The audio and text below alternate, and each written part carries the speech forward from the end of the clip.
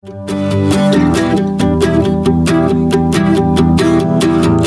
reached the end of the week. Hello, welcome in. It's a Friday edition of Y'all Talk with a Southern Accent. Yeah, we did it, y'all. We're going to have a great weekend, we hope. And some of us are going to maybe get that jacket off and put on shorts and a short sleeve shirt again. That would be a welcome change for some of us in the Southeast over these last couple of days where it's been a little bit nippy. Hey, if you want to give us a ring or text us, we are standing by for that. 803-816-1170 is the easiest way to do that. And don't forget, Y'all is presented by y'all.com, the homepage of the South. Go there right now and find great stories that you can learn all about the Southeast. But also we have this show right here, the Y'all Show, placed there each and every day. Just look for Y'all Show at y'all.com and you'll see the show awaiting your free download. We encourage you to kind of keep up with things and share it with everybody. When you go to Choice Cheer this Sunday, tell everybody about the Y'all Show and tell them, hey, if you like the South, I think you'll like that Y'all Show with that fella John Rawl. Coming up on today's Y'all Show, in addition to headlines from across the news world, we also have some headlines from the sports world. And sadly, a former Kentucky Wildcat killed in a car wreck in Los Angeles. We'll tell you about that. Also, another sad story coming from Florida State and the NFL, the Tampa Bay Buccaneers. We'll let you know about that in our sports news in a few minutes here in this first hour of Y'all. Also, later this hour, we got our first ICYMI of 2021 coming your way. And that's in case y'all missed it. This is where we go in and we find an interview or a feature from our last couple of days of doing the show here this week.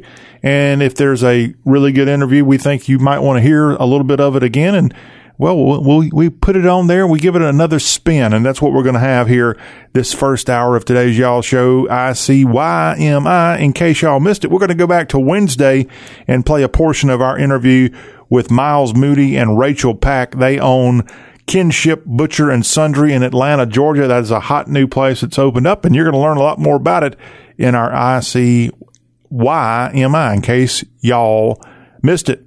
Coming up in hour 2 today of the Y'all Show, we're going to have some fun. It is the weekend, and we are going to do this. We're going to play some music for you to get you in a kind of weekend mode.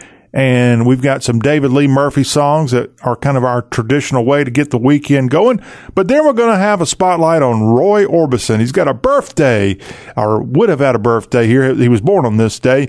And Roy Orbison, the native Texan, of course, who had some time in Nashville and was a pop star, country music singer as well. We're going to play one of his great songs as part of our Friday Free for Y'all in the second hour of today's Y'all. Then we're going to get you ready for the weekend in a big way. We've got the fishing forecast. Oh, yeah. If you want to go to the outdoors this weekend and enjoy them, we've got Craig Faulkner dropping by with his fishing forecast. And this is not just for you anglers out there. This is also for those of you who might be wanting to go turkey hunting or whatever other types of options in the outdoors are available here as we wind down the month of April. The fishing forecast with Craig Faulkner coming up in hour 2 of the program. We also have more headlines your way in the second hour and a look at some of the movies. We've got a couple of new movies hitting theaters here on this wind down of April. And then, of course, in hour 3, Art Cruz will be in. We'll get his take on what's going on across the Southeast, as well as a look at headlines and more. All that on Y'all Talk with a Southern Accent. As we always say, plenty of stuff. There's something here for everybody. We're like a buffet. We got a little bit for all y'all right here on the program. Let's dive into headlines across the Southeast. And this is some good news. COVID-19 hospitalizations are falling among the nation's senior citizens, as hospitalizations for senior citizens plunging more than 70 since the start of 2021, and the deaths among them appear to have tumbled as well. And that's evidence that the vaccination campaign is working. COVID-19 deaths among people of all ages in the U.S. have plummeted to about 700 per day on average, compared with a peak of over 3,400 back in mid-January. Still, way too many people losing their life because of this virus. But a spokesperson from the Emory University Public Health Center in Atlanta, Jody Guest, says that what you're seeing there is exactly what we hoped and wanted to see. as really high rates of vaccination happen, hospitalization and death rates come down. The best available data suggests that COVID-19 deaths among the country's 65 years and older audience declined more than 50% since the peak in January. The picture is not entirely clear because the most recent data on deaths by age from the Centers for Disease Control and Prevention is incomplete and subject to revision. But if you look at flattening the curve, this time where it might actually flatten and go down, you're seeing a definite change from January 1st to now in April.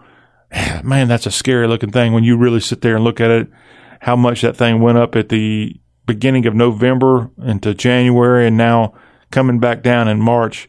Of course, there was a peak in early, late April. A year ago now, it was really awful around the country with deaths and more. And then, of course, it never went totally away. It certainly went throughout the summertime and even into the fall. And then you saw cases rise starting big time in November and going up toward the first of the year of this year.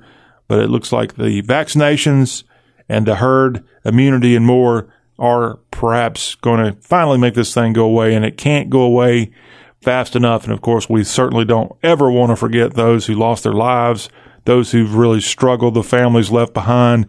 It's just been something that most of us, unless you were around for the Spanish flu, have never seen anything like that in this country's history, and hopefully we never will. Now, Louisiana has stopped asking the federal government for its full allotment of COVID-19 vaccine, and about some other states also have done the same thing. In Mississippi, officials there have asked the federal government to ship vials in smaller packages so they don't go to waste.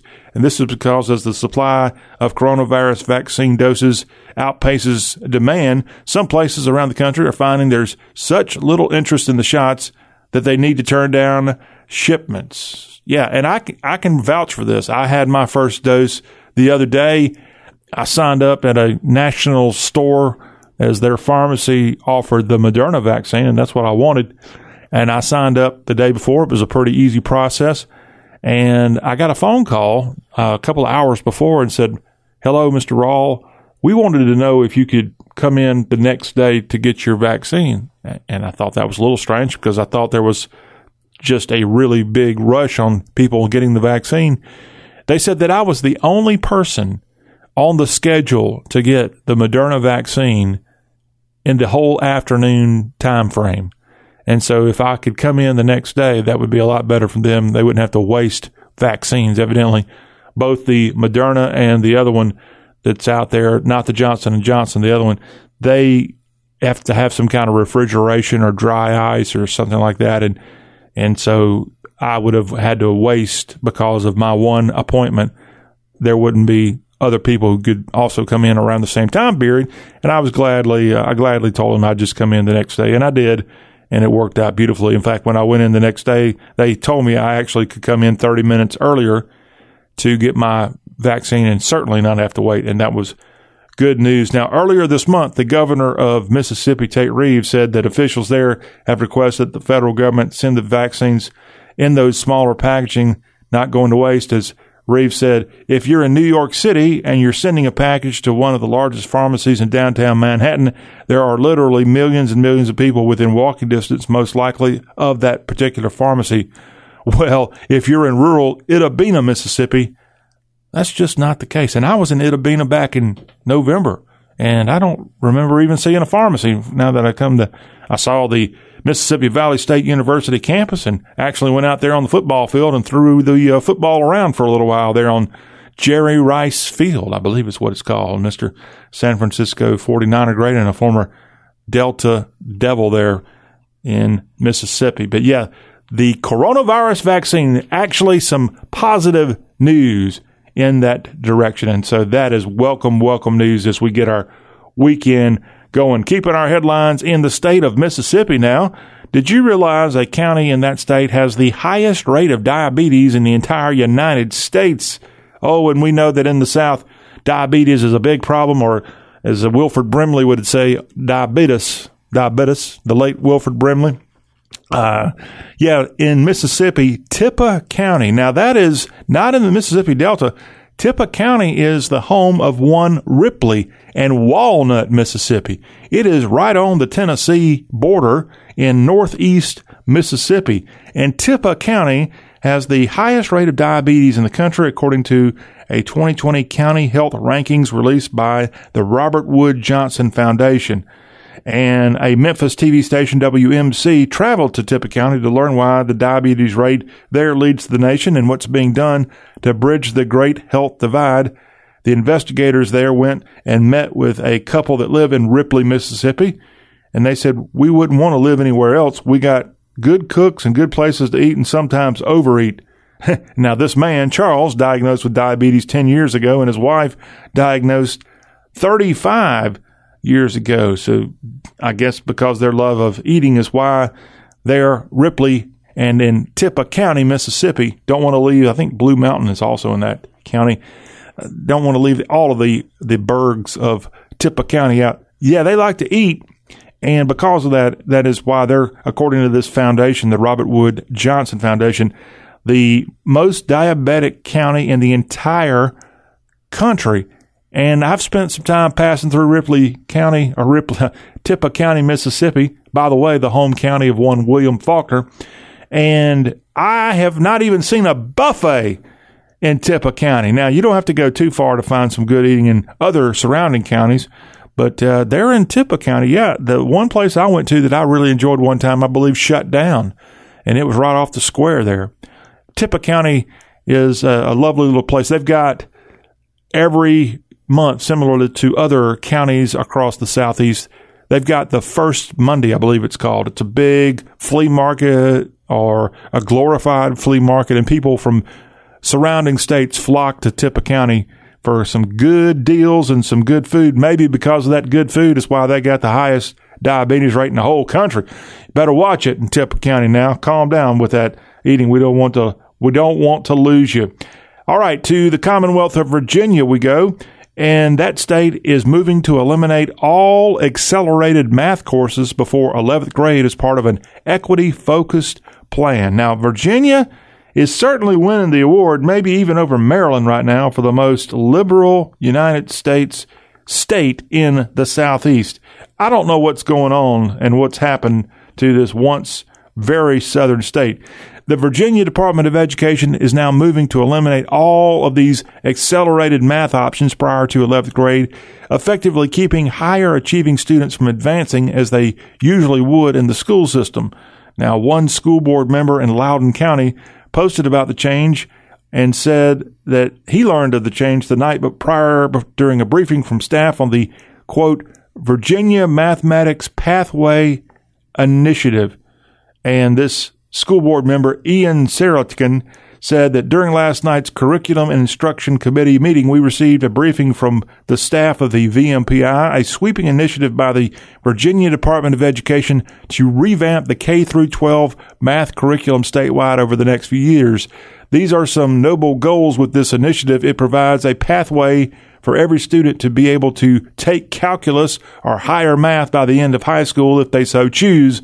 That is a very good thing and eliminates a major problem we have currently of students being, quote, locked into their math track and being unable to get to calculus later on if they weren't sufficiently accelerated in middle school. That being said, as currently planned, this initiative will eliminate all math acceleration prior to 11th grade.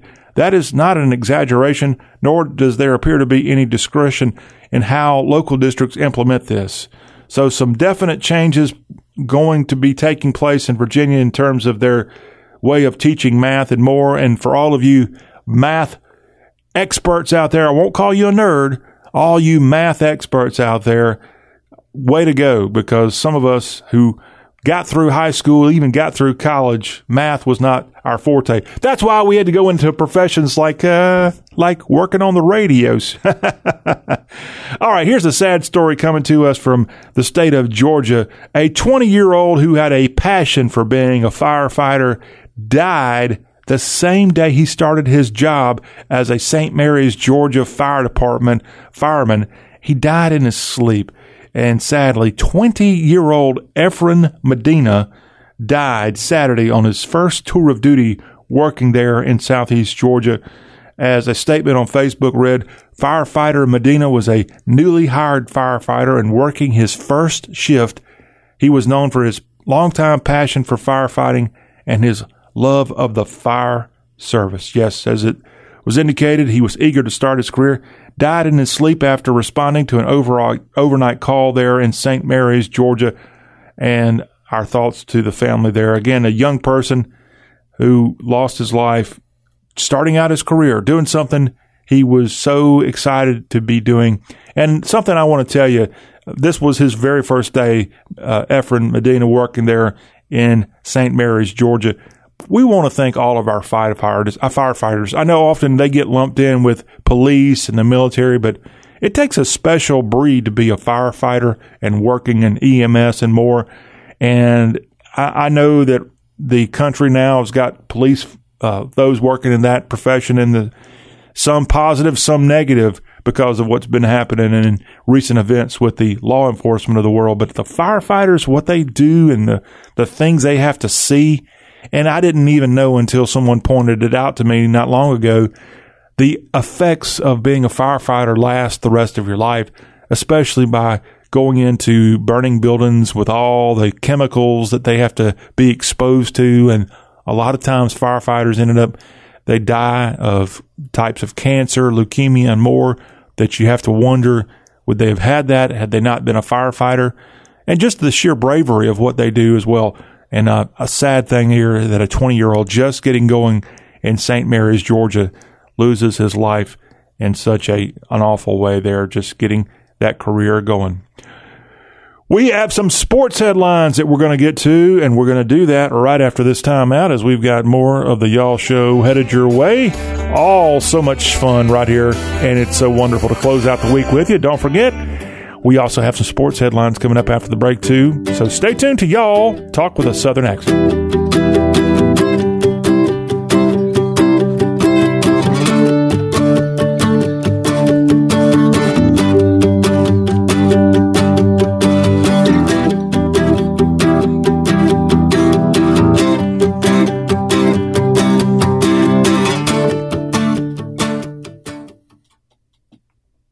Hey, I want to let you know that Masvidal and Usman put on a show the last time they stepped into the octagon in the world of UFC, and round 2 is sure to pack a punch. DraftKings Sportsbook, the official sports betting partner of UFC, is putting you in the center of this weekend's title fight with 26-1 odds on either title contender to reign victorious.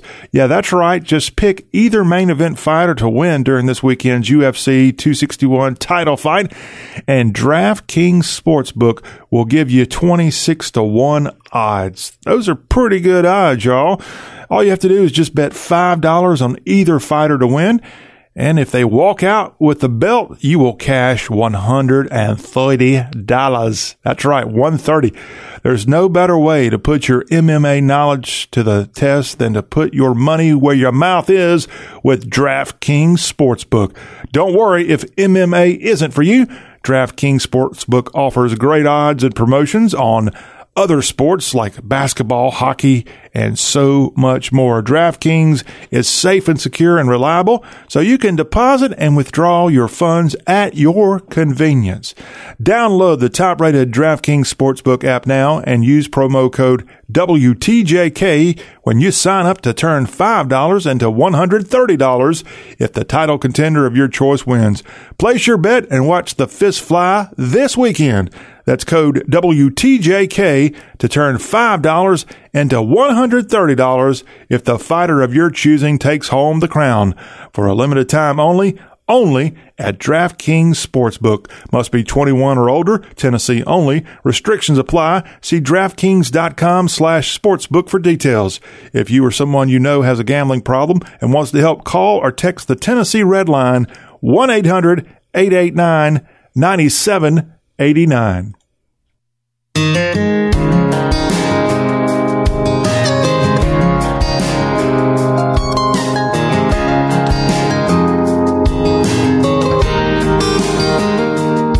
She was staring out the window of their SUV, complaining, saying, I can't wait to turn 18.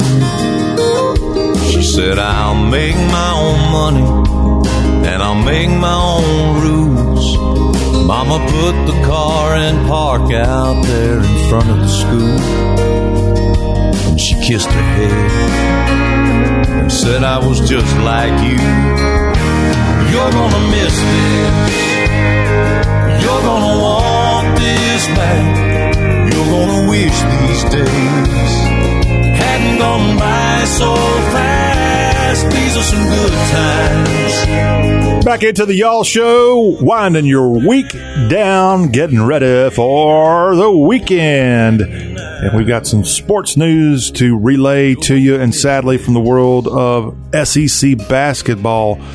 And perhaps a young man who wanted to play in the NBA, Terrence Clark, who was a freshman guard for UK, the Kentucky Wildcats basketball team this past season, died following a car accident in the LA area on Thursday. He was just 19 years old. LA Police Department Sergeant John Matassa, who works in the Valley Traffic Division, told ESPN that Clark was a solo occupant in a vehicle that ran a red light going, quote, at a very high rate of speed.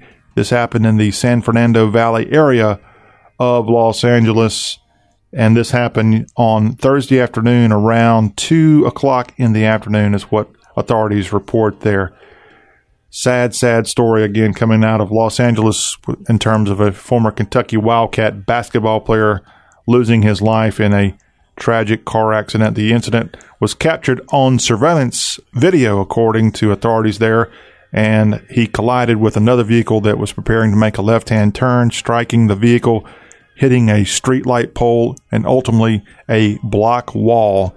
He was transported to Northridge Hospital and was later pronounced deceased as a result of the collision. The authority said that Matassa said the driver of the vehicle, who was in a truck, did not claim any injuries. Clark was driving a 2021 Hyundai Genesis and was not wearing a seat belt. Clark's mother was at his side when he died, according to ESPN's Adrian Wojnarowski. Kentucky coach John Calipari released a statement saying, I am absolutely gutted and sick tonight. A young person who we all love has just lost his life too soon, one with all of his dreams and hopes ahead of him. Terrence Clark was a beautiful kid, someone who owned the room with his personality, smile, and joy. People gravitated to him, and to hear we have lost him is just hard for all of us to comprehend right now. We are all in shock. Those the words of Kentucky Wildcat basketball coach John Calipari, after the loss of a guy who was just playing for him just a month ago, frankly. Terrence Clark, a freshman guard for Kentucky's basketball team. I don't think he had declared, nor could he declare for the NBA draft, so he was likely going to be suiting up and playing for Big Blue Nation again this coming year. I don't know that for a fact, but we do know that, unfortunately, this 19-year-old basketball player has been killed in a car wreck in Los Angeles. Another sad story from the sports world. A former Florida State Seminole linebacker and NFL player for the Tampa Bay Buccaneers, linebacker Geno Hayes, is currently in hospice care at the age of 33. Moved to hospice care at his parents' home in Georgia, and this happens 2 years after being diagnosed with liver disease. Just a sad, sad thing. Now, before entering the hospital, Geno Hayes said that he had been placed on a waiting list for a transplant at the Mayo Clinic and Northwestern Medicine back in December after being hospitalized over 20 times in the past year. And he said at the time, my first diagnosis they gave me was alcoholic cirrhosis. But when we dug in deeper, it became just chronic liver disease because I don't drink like that. If I did drink, it was just like wine or something like that. But my body is made different, and that's what my doctor said. Everybody's made different. And Geno said that he went from 220 pounds to 150 pounds. That was when I was first diagnosed. Now, he played for the Tampa Bay Buccaneers from 2008 to 2011, and just a warrior when he was out there playing for the Bucs. He also played for the Bears in 2012 and played for the Jacksonville Jaguars in 2013 and 2014, and again played collegiately for the Florida State Seminoles there back in the mid-2000s decade. Geno Hayes in hospice care. We wish him the best there and in the family. Just a sad story there with this man only being 33 years of age. Now to the world of golf. This weekend, you got the Zurich Classic of New Orleans. This is the team competition where you get a buddy, and I think a pair of Oklahoma State Cowboys are teaming up and doing quite well on the golf course, as at least of Thursday, the first round of the Zurich Classic of New Orleans. Victor Hovland and Chris Ventura, who are from Norway, but played collegiately at Oklahoma State. These Cowboys, these Pokes, with a combined 10 under par to be tied at top the leaderboard of the Zurich Classic of New Orleans. The purse of this golf tournament, nearly $7.5 million. A fun tournament. I think I make an effort each year to find this thing and watch it because it's the only time you see truly team competition on the PGA Tour. Hovland and Ventura are tied with Kevin Stallings, Kevin Stallings is the old Vanderbilt coach. I don't know Stallings' first name. Stallings and Garnett are tied also at 10 under in this tournament. I do know the next pair that are 9 under, and that would be Cameron Champ and Tony Finau. They are there. Let's see, Burns and Billy Horschel also have a 9 under score. Keegan Bradley is there at 9 under with his partner Steele, and Louis Oosthuizen. That's the only South African that you could see teamed up with Charles Schwartzel, the Masters champion from about a decade ago. Those guys are 9 under here in this tournament. But a fun time. There's 77 teams. No, rather, there's just I got to count them up, 77. There's 80 teams of players. So there's 160 golfers total in this Zurich Classic of New Orleans, taking place just outside of New Orleans at Avondale at TPC of Louisiana. But that's on this weekend if you want to see something golf played just a little bit different, as that's going on right now on the PGA Tour's schedule. To college baseball, we have some scores from the top 25 from Thursday night. Some big games in the SEC. Arkansas went to Columbia, the number 1 team in the country, defeated the Gamecocks of South Carolina and Coach Kingston there. 6-1 Hogs get the victory there at Founders Park along the Congaree River in downtown Columbia. Arkansas, number 1. South Carolina with a little bit of a resurgence here this year. Their coach, Kingston, kind of been in hot water. He's been in a little bit of hot water because his teams just have not done what Ray Tanner's did 10 years ago. And then Tanner left. Chad Holbrook came in. They fired Holbrook there in Columbia because he wasn't winning championships like Tanner did. Remember, South Carolina, roughly 10, 11 years ago, won back-to-back college baseball national championships.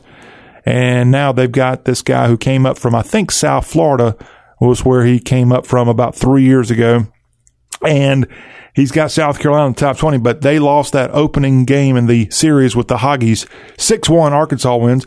Also at Swayze Field in Oxford on Thursday night. This series is a Thursday, Friday, Saturday series.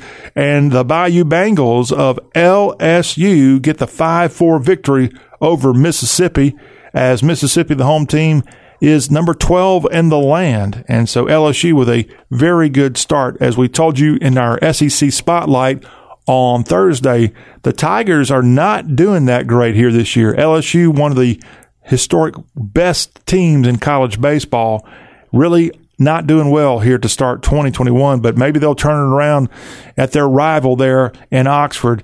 5-4, LSU gets that opening game win in Swayze Field, Oxford University Stadium.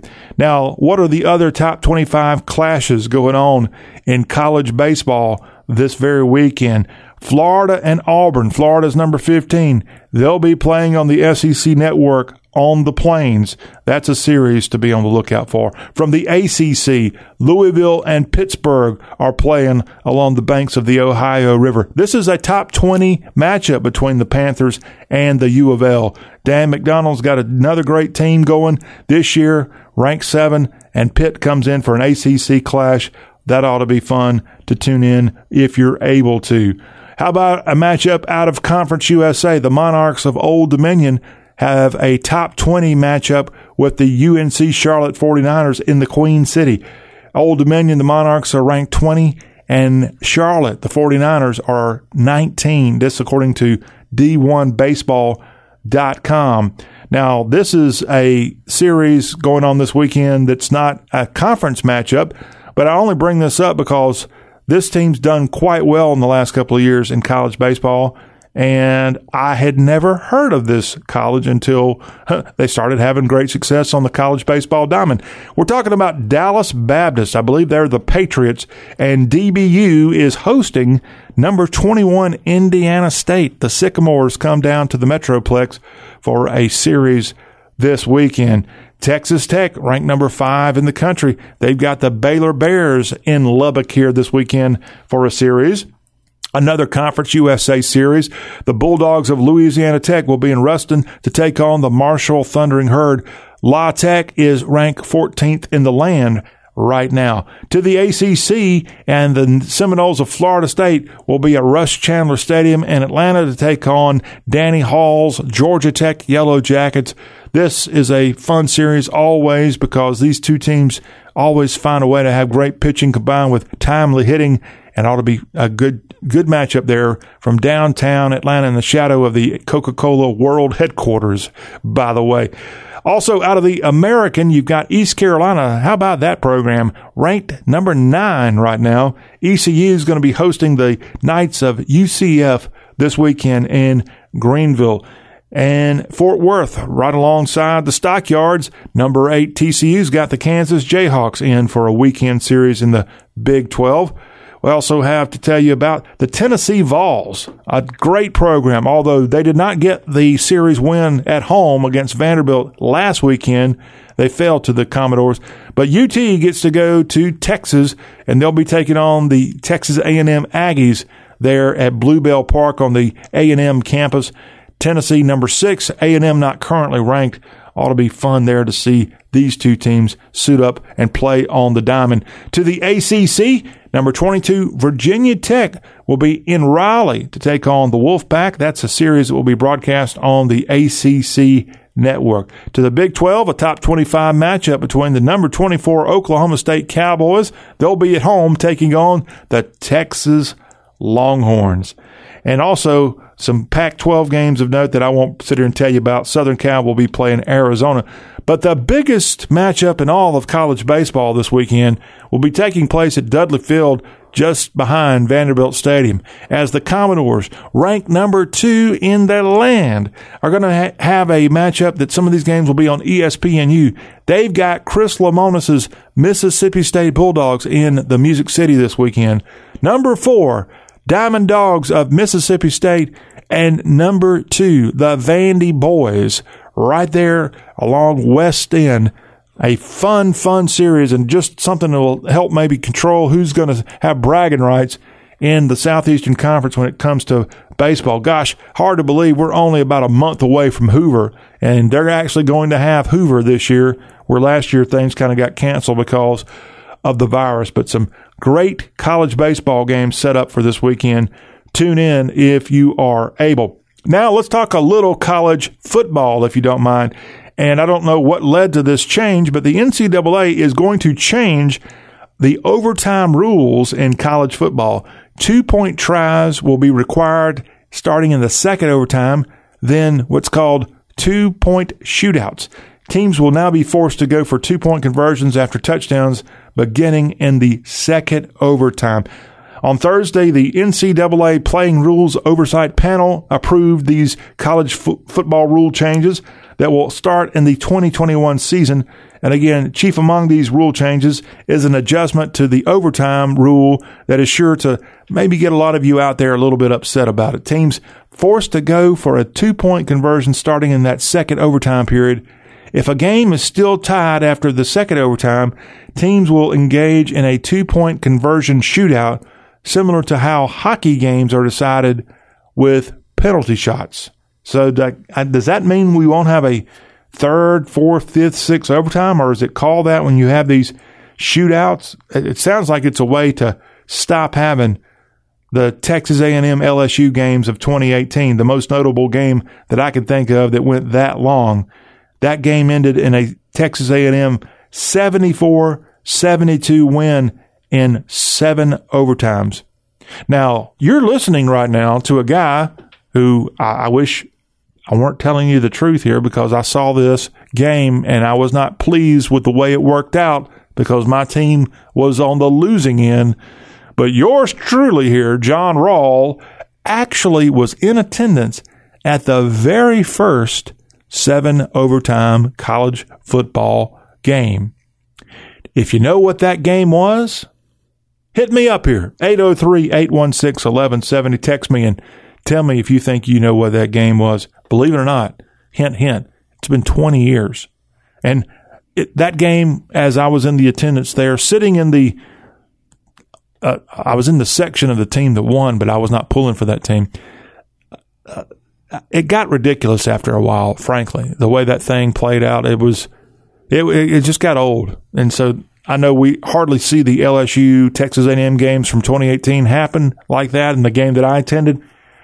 But boy, college football, is it not great? And also, speaking of overtime rules and things, I wonder how many of you prefer the college football plan, even if they revoke what they're currently got and going to change to what they're proposing here this coming season.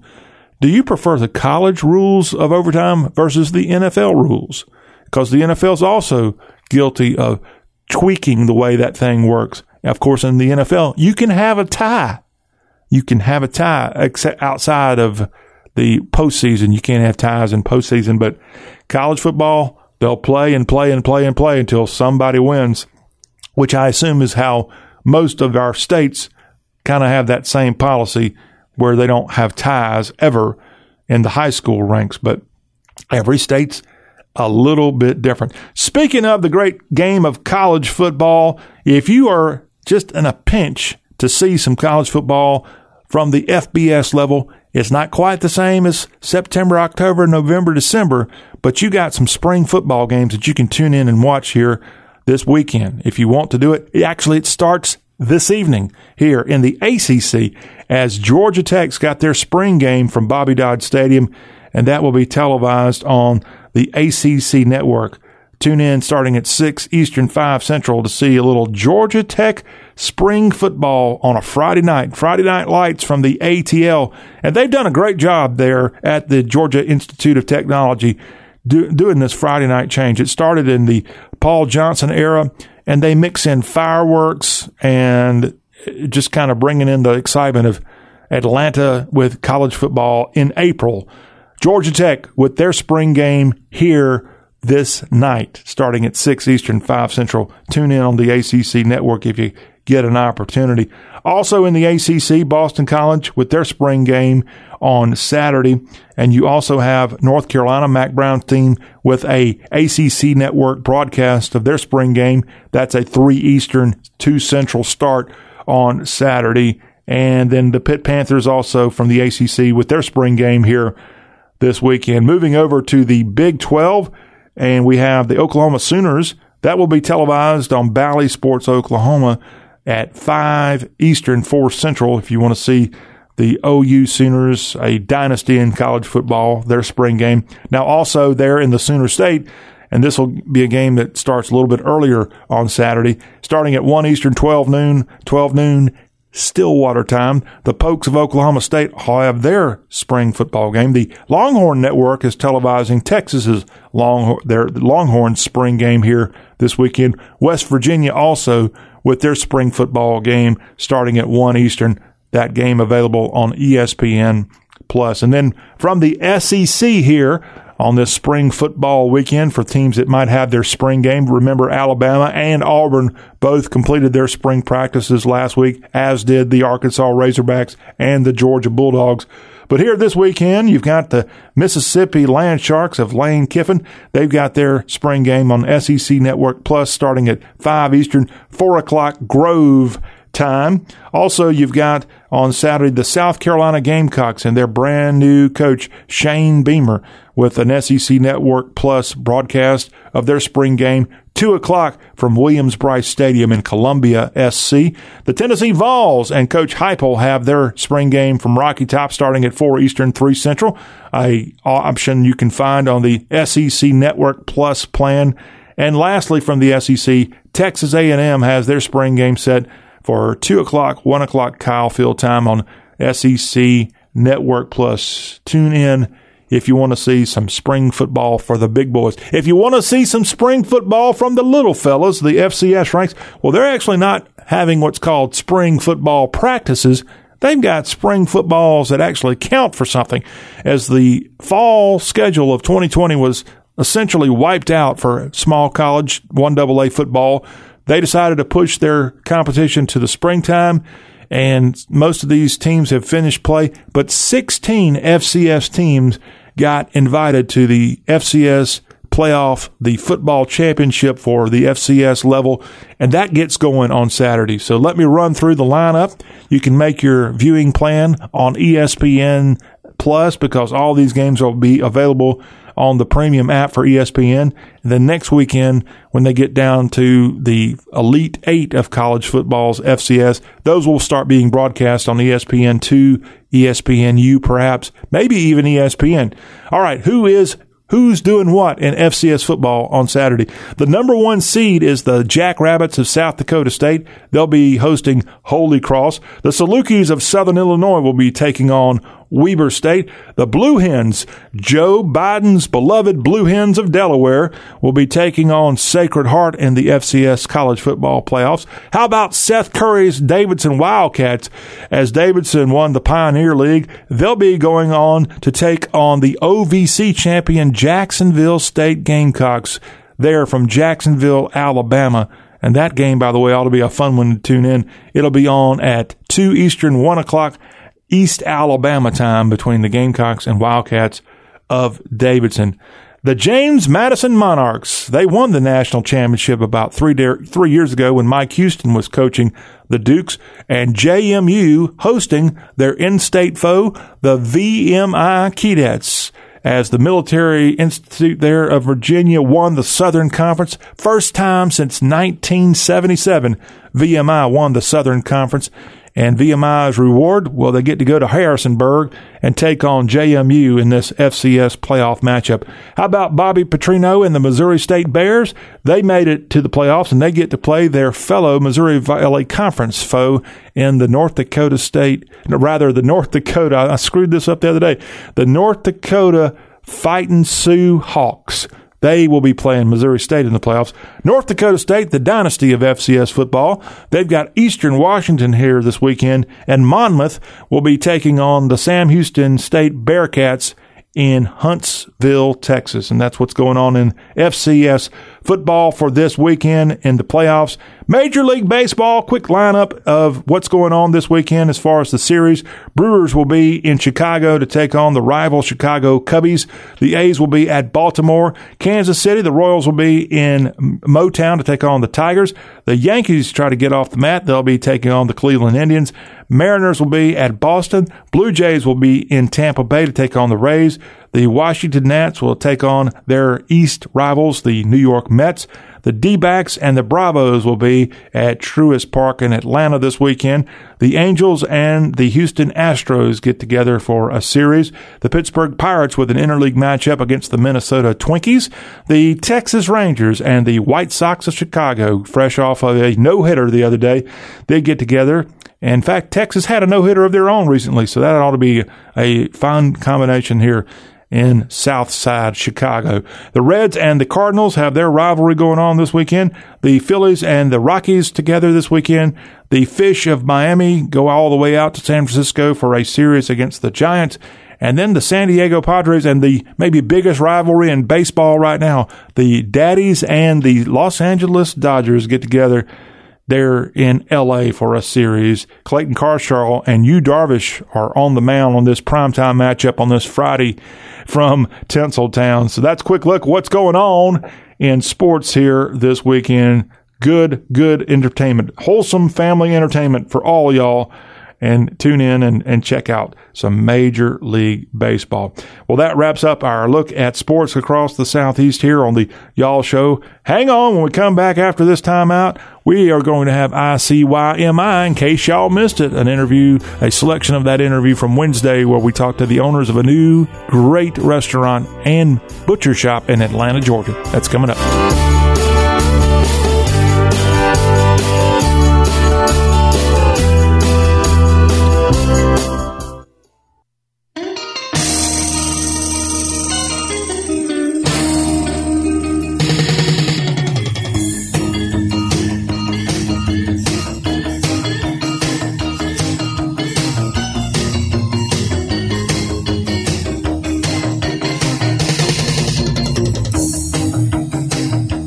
We are getting the fun going here on a Friday edition of the show covering everything Southern. This is the Y'all Show. Y'all.com is the homepage of the South. And I'm John Rawl, your friendly Y'all narrator.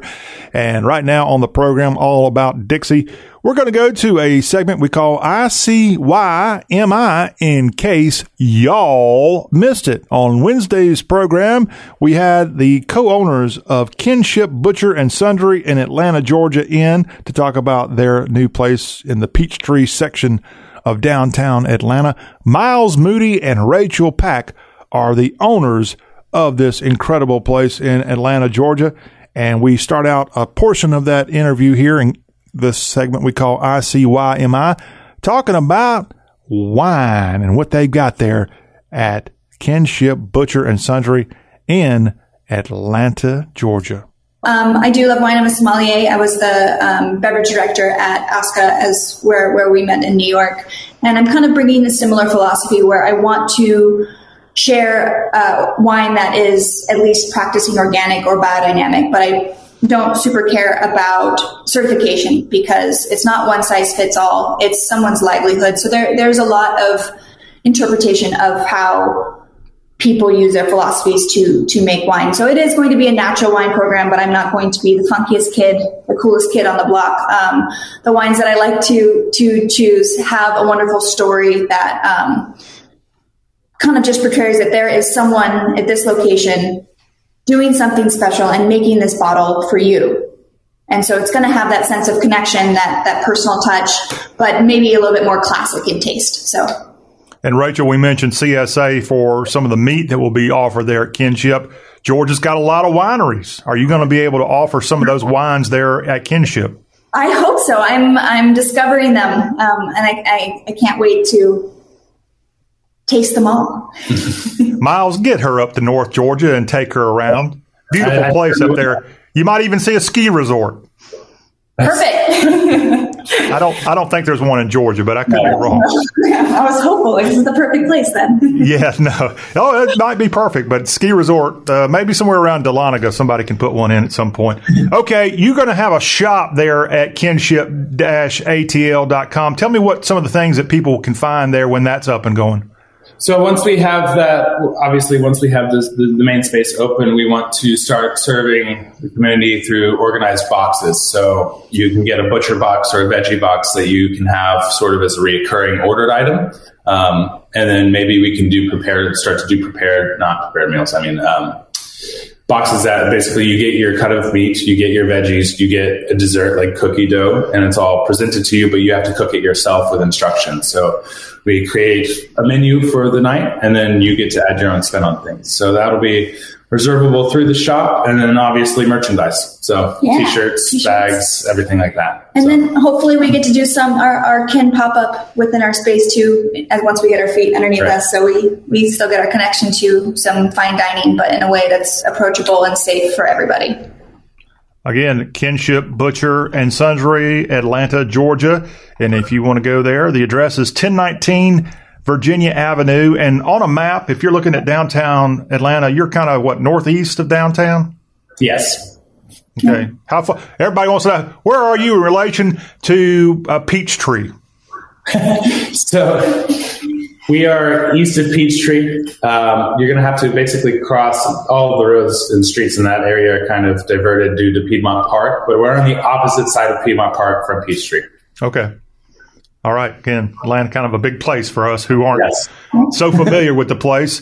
Again, 1019 Virginia Avenue is the actual address when you make your plans to go to Kinship in Atlanta. And I want to ask both of you, I know opening a restaurant has to be a lot of fun, but a challenge too. Tell me about the building that you're in there on Virginia Avenue. What's the history behind it? And have you had to kind of go in and follow a bunch of rules as you get ready to open? So we're actually in a historical preservation building. I figured you might be.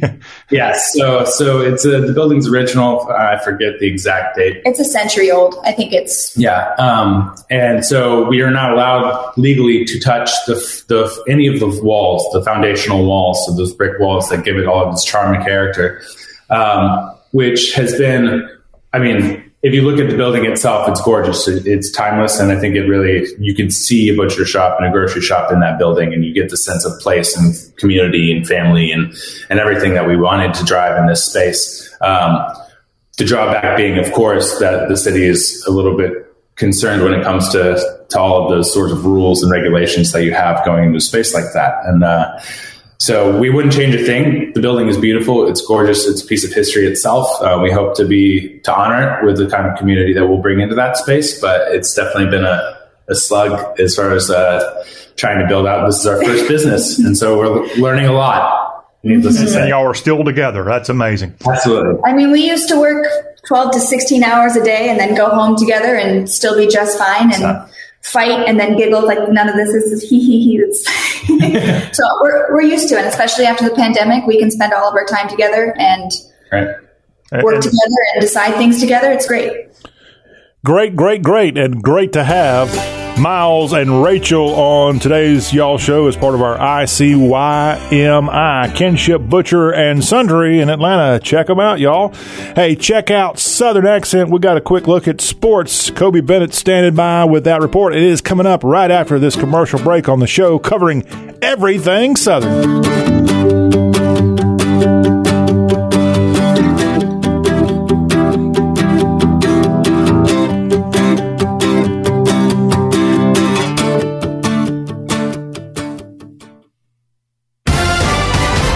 Southern Accent. Here's a Southern Sports Update from y'all.com. I'm Kobe Bennett. The biggest show in sports entertainment, WrestleMania, was held April 10th and 11th and was a spectacle to behold. The 37th annual Showcase of Immortals marked the return of the most vital element for the show, the fans. Last year's event was hosted before an absent audience due to the global pandemic. This year's show not only marked the return of the crowds, but its debut on the Peacock streaming service as well, after NBC acquired the WWE Network earlier this year. Taking place before a sold-out Raymond James Stadium in Tampa, the biggest show in wrestling featured a stacked card spanning 2 nights, all leading up to the triple threat main event for the Universal Championship as champion Roman Reigns faced challengers Daniel Bryan and the rated R superstar Edge. If one wishes to watch what turned out to be a spectacular overall performance, it's all available for streaming on Peacock. Sports headlines and more at y'all.com. Oh yeah! All right, I don't know what to make of that right there from Kobe Bennett, but wrestling. I better say it right before some of you start sending the hate mail here on the Y'all Show. That was a big event down in Tampa just the other weekend, and I don't follow that particular, if you want to call it, sport like some of you are out there doing, but also want to remind you, for those of you into this kind of thing, don't forget you got a big UFC thing going down between Masvidal and Usman. That's going on this weekend. Hey, we got it all for you here on the Y'all Show. We got fishing we're going to talk about in the next hour. Craig Faulkner will be in to tell us the fishing forecast for the weekend, and also a salute to Roy Orbison.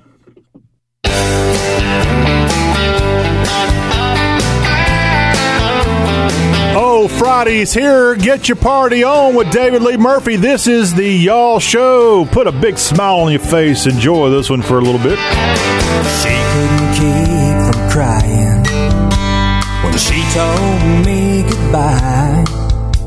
Well, I knew the Lord, it was breaking her heart, that she was breaking mine. So for the sake of her feelings and the sake of my pride, I told her not to worry about me. So I'm sitting here soaking up the neon lights, misery, looking for some company. All right, here we go now. Tonight I'm looking for a party crowd, slamming them back and laughing out loud with the smoke so thick the blues can't hang around.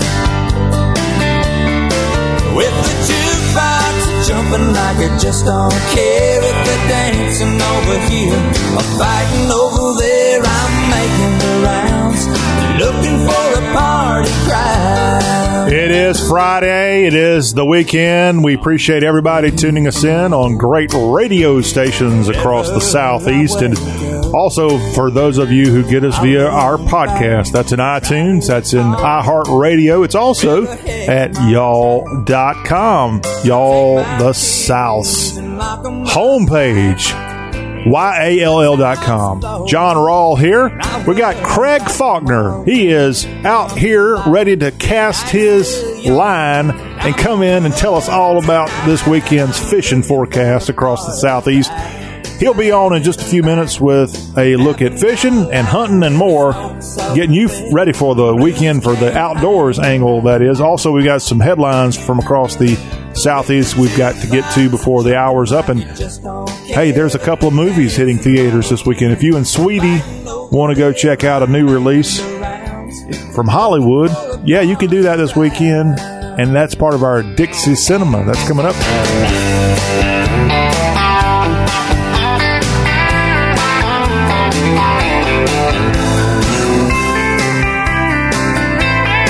But first, we got to sing along to David Lee Murphy. Join me, Will, if you will. Yes, tonight I'm looking for a party crowd, slamming them back and laughing out loud with the smoke so thick the blues can't hang around. Don't be shy. Come on.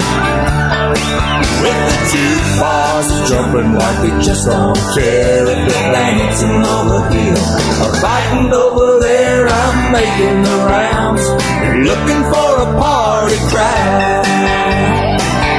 A little louder. Tonight I'm looking for a party crowd, slamming them back and laughing out loud with the smoke so thick the blues can't hang around. We got festivals around the Southeast going on this weekend.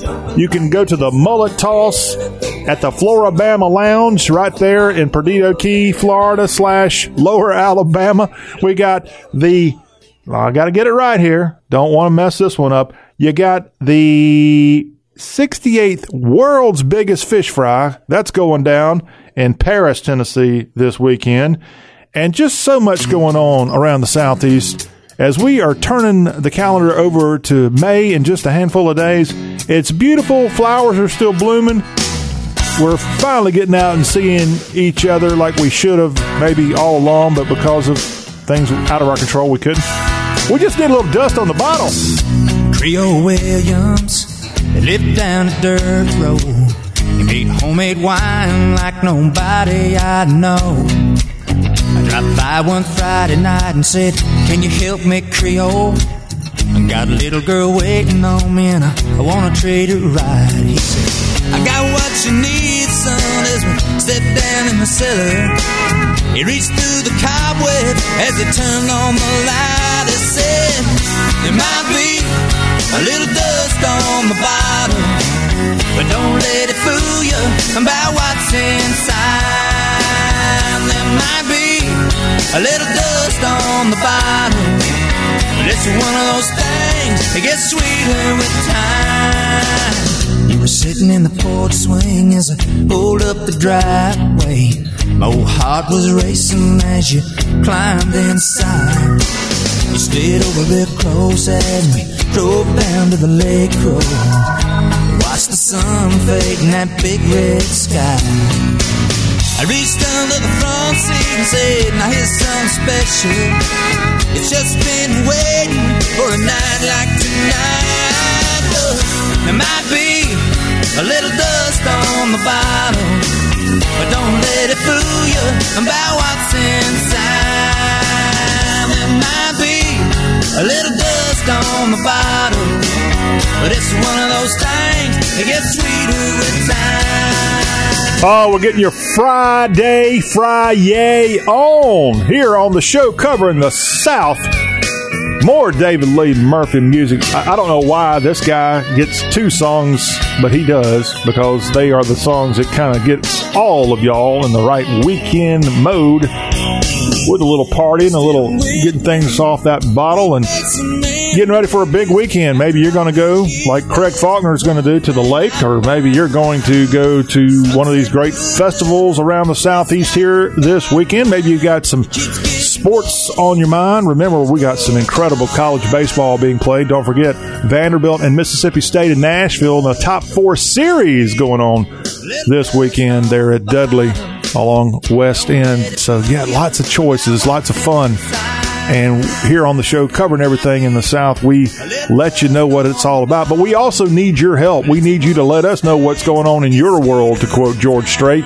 And all you got to do is email us, mail@y'all.com, mail@yall.com is the email address for the show. And our number is 803-816-1170.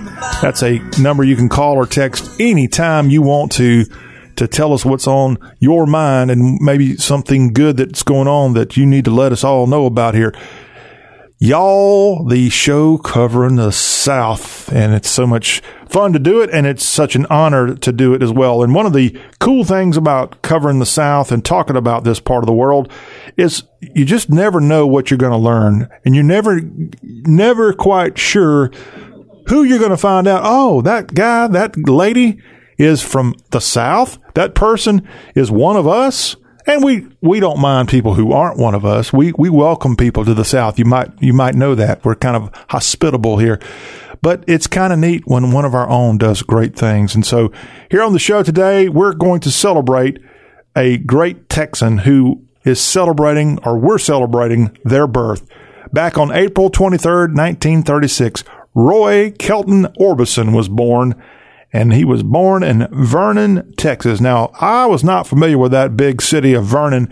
I had to pull it up on the map to kind of make sure it was where it said it was. It is right on the Red River. It is almost in the panhandle of Texas. So it's way over there almost to Amarillo, but not, it's on that Oklahoma line. And it's very rural there. But yeah, Roy Orbison with a birthday here today. We lost Roy Orbison back in 1988 at the age of 52. He passed away outside of Nashville in Henderson. But Roy Orbison was born the middle son of Orbie Lee Orbison. How about that first name? Orbie, O-R-B-I-E. Born to Orbie, who was an oil well driller and car mechanic and a nurse. Nadine and Orbie had a son, and they named him Roy Kelton Orbison, born on this day in 1936. And he considered his voice memorable growing up, but not great. His father gave him a guitar for his 6th birthday. And Roy later recalled, I was finished, for everything else by the time he was 7. And then music became a focus of his life. And he was moved by the music of Lefty Frizzell, a fellow Texan. And then he got influenced by people like Hank Williams, Moon Mullican, and the great train song singer Jimmy Rogers, the father of country music, by the way. But ultimately, Roy had a weekly radio show, maybe on this radio station, but no, actually it was on KERB in Kermit, Texas. He was offered $400 to play at a dance, and Orbison realized that he could make a bunch of money playing music. He ended up going to school at North Texas University, then called North Texas State College, there in Denton, Texas, and then enrolled at Odessa Junior College, where ultimately he got teamed up with some fellow musicians. And while living in Odessa, Texas, Orbison saw a performance by Elvis Presley, Johnny Cash, and ended up touring the area, who were there touring the area, saw that performance back in the mid-50s, and you could say he was bitten by the bug. The Roy Orbison ended up recording a song where they went to Sam Phillips of Sun Records. They went to Memphis as part of the Teen Kings and recorded Ooby Dooby. I haven't heard that one. That song was released in May of 1956 and actually broke onto the Billboard Hot 100. Roy Orbison with his amazing song, his amazing style. How about those big, thick rim glasses he wore and that dark hair? Just a real unique personality in music. And he ended up having some success there. And I actually have the listing of his discography. Let me go ahead and just tell you. His first single or studio album of his own was Roy Orbison at the Rock House. That came out on Sun Records in 1961. And he really didn't have as much success nationally until the album Crying came out in 1962. Of course, that album goes along with that amazing song that came out in the 1960s called Crying, and that was a song that went to number one from that album, Crying. It also followed the song Running Scared from Roy Orbison, who we're saluting here on what would have been his birthday. As I guess if he was alive today, Roy Orbison would be 85 years young today, which I know that seems like a long time ago for some people, or old age, but he would be younger than Elvis if he were alive today. And unfortunately, again, he died in 1988, just outside of Nashville. I remember when he died of a heart attack. I'll confirm that here in a minute, but I just remember he had a lot of stuff going for him when he died there in the late 1980s. Of course, a lot of people know Roy Orbison for songs like Pretty Woman, which is technically called Oh, Pretty Woman, and that was from the album Orba Songs that was out around 1964. Big song there, number one across the board. Oh, Pretty Woman, written by Roy Orbison and Bill Dees, came out as a single on Monument Records in August of 1964. Another big song he had was called Lena. That was a number one there in the mid-1960s. And then, like all artists, he kind of had a on-again, off-again relationship with hit songs and the radio. And then it wasn't until 1980 that he teamed up with Birmingham's own Emmylou Harris for a song called That Loving You Feeling Again. And that was from the soundtrack for Roadie. And that became a top 10 song at country music radio, That Loving You Feeling Again. And that's when he started kind of building up a relationship with Nashville and the country music industry more than what he had before. And in 1988/89, right around the time of his passing, the song You Got It came out. And that ended up being a monster smash. And I wonder if it would have been a smash had he not passed away. But regardless, it was a fantastic song. We're going to play it for you in just a second. You Got It from Roy Orbison, number one in all kinds of formats. It got to number 7 on the country music format there. And it's a song from his 22nd studio album, Mystery Girl, which came out after his passing. It was released in January of 1989 with The Only One as the B-side.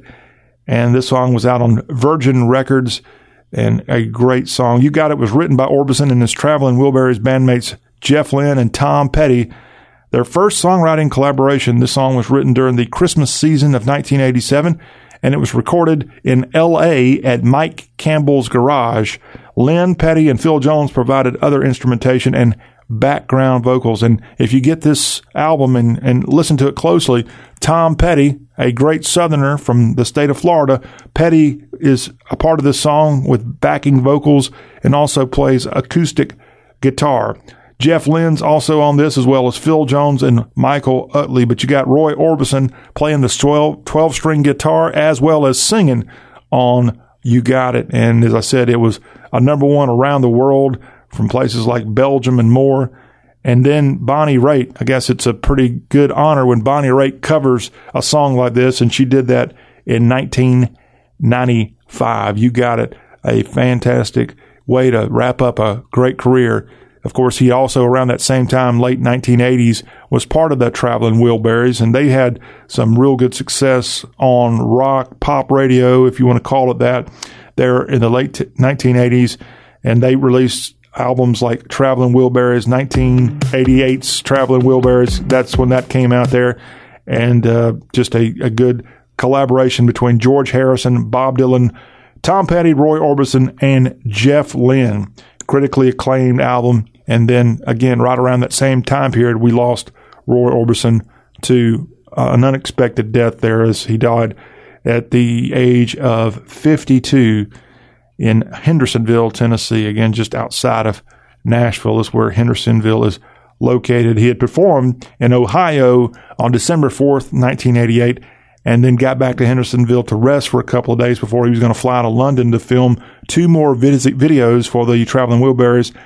And on December 6, 1988, he spent the day flying model airplanes with his sons and ate dinner at the home at his mother's home. I guess his mother had moved from Texas to Hendersonville. And then later that day, Roy Orbison died of a heart attack at 52. A memorial for Roy Orbison was held in Music City and another held in Los Angeles. He was buried at Westwood Village Memorial Park Cemetery, and that is in Los Angeles. Roy Orbison, born on this day in 1936 in the big town of Vernon, Texas. And then, again, late 1988, early into 89, you had this big song, You Got It. We're going to play it for the memory of Roy Kelton Orbison on the Y'all Show. Every time I look into your loving eyes, I see love that money just can't buy. One look from you, I drift away. I pray that you are here to stay. Anything you want, you got it. Anything you need, you got it. Anything at all, you got it, baby.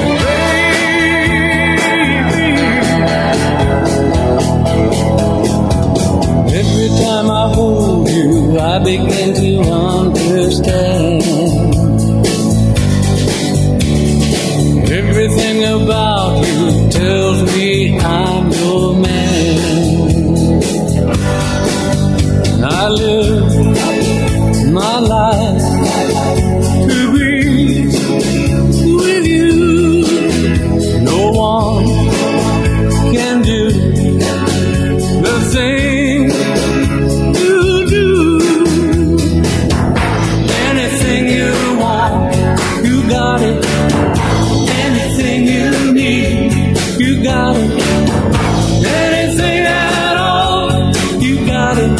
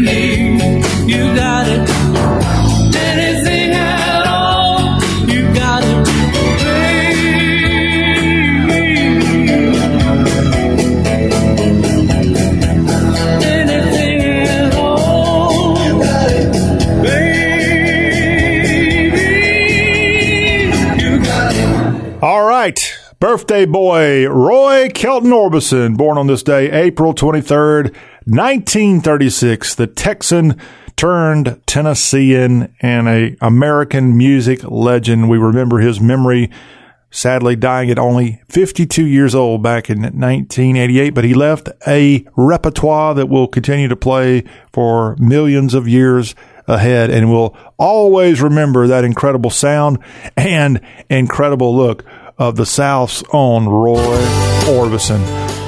When we come back after this break, get your fishing hook ready. We're going to be talking about the great outdoors. It's the Craig Faulkner Fishing Forecast on the Y'all Show, and we'll find out if he's got something else planned for the weekend besides getting that hook wet. All that ahead on the Y'all Show. Hang on, because if you do, well, we'll be just like Roy Orbison, all over some great styles.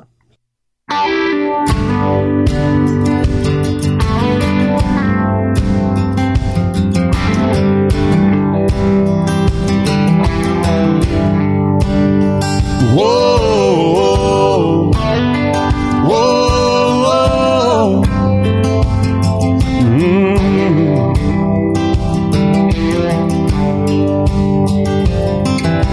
If I can make a living from walking in the woods, you can bet I'd be sitting pretty good high on a hill, looking at a field downwind. If I can make a nickel off of turning in bass, never worry about the price of gas, I'll be wheeling and dealing and sitting there reeling them in. And we are back on the Y'all Show in this second hour, getting you ready for the weekend. And for some of you, you're getting ready for the lake or maybe some kind of field where you're out slaughtering our wildlife of the Southeast. We're introducing a brand new segment here on the Y'all Show, the Fishing Forecast. And we got Craig Faulkner in with us to tell us about the South and what you can expect this weekend on the lakes and fields and whatever else is going on. And I'll be very honest with you, Craig. I am not too much of an angler, and I'm not much of an outdoorsman, but that's why we got you on here. So welcome into the Y'all Show, Craig. Well, thank you, John. If you live in the South, right now is one of the best times of the year to either go turkey hunting or fishing. With me, the weather is what makes me make my choice.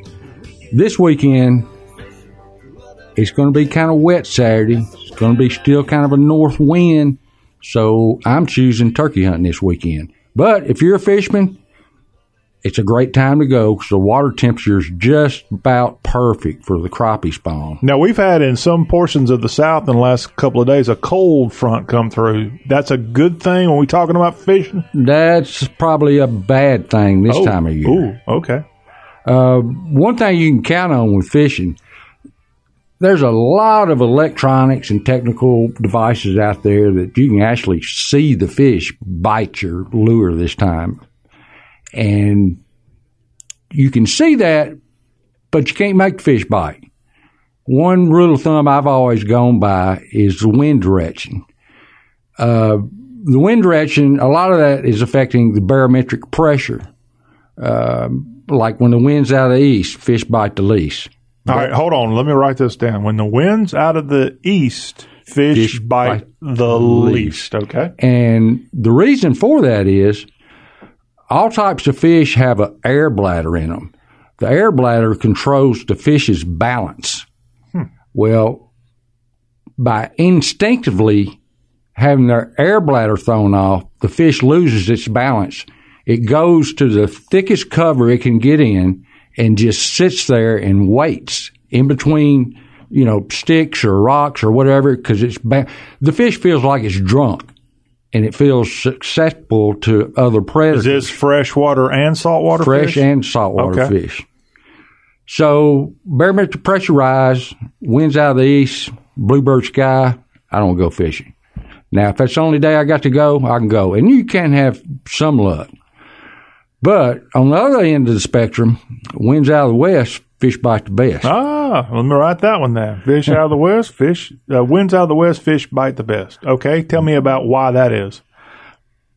Again, it goes back to barometric pressure. Normally when the wind's out of the west, you're going to have a little bit of overcast, probably a steady barometric pressure. As long as the barometric pressure is steady, that's the most important thing. It's when it makes a quick change that really affects the fish's air bladder. And winds out of the north, don't go forth. Okay. For multiple reasons. One reason is it's cold and it's windy. And again, the barometric pressure is not so much affected as the cold conditions. It's just not comfortable to be out there. You can catch them when the wind's out of the north. Winds out of the south, blows a fly in the fish's mouth. Oh, hold on. I'm going to have to really write this one down. What did you just say? Winds out of the south, blows the fly in the fish's mouth. Fish are feeding. That's a good thing. Bugs are out. So what's better, a west or a south wind? Southwest. Come on. That's my favorite, southwest wind. So we're still going to have a northern breeze this Saturday. Is that all across the south? Not all across the south, but, that Arctic cold front that came in earlier this week came all the way across the country. That's unusual to have an Arctic front come in this late in April. Oh, and one other thing to give you a heads up on. This coming up Monday's a full moon. Full moon. Are you sure about that?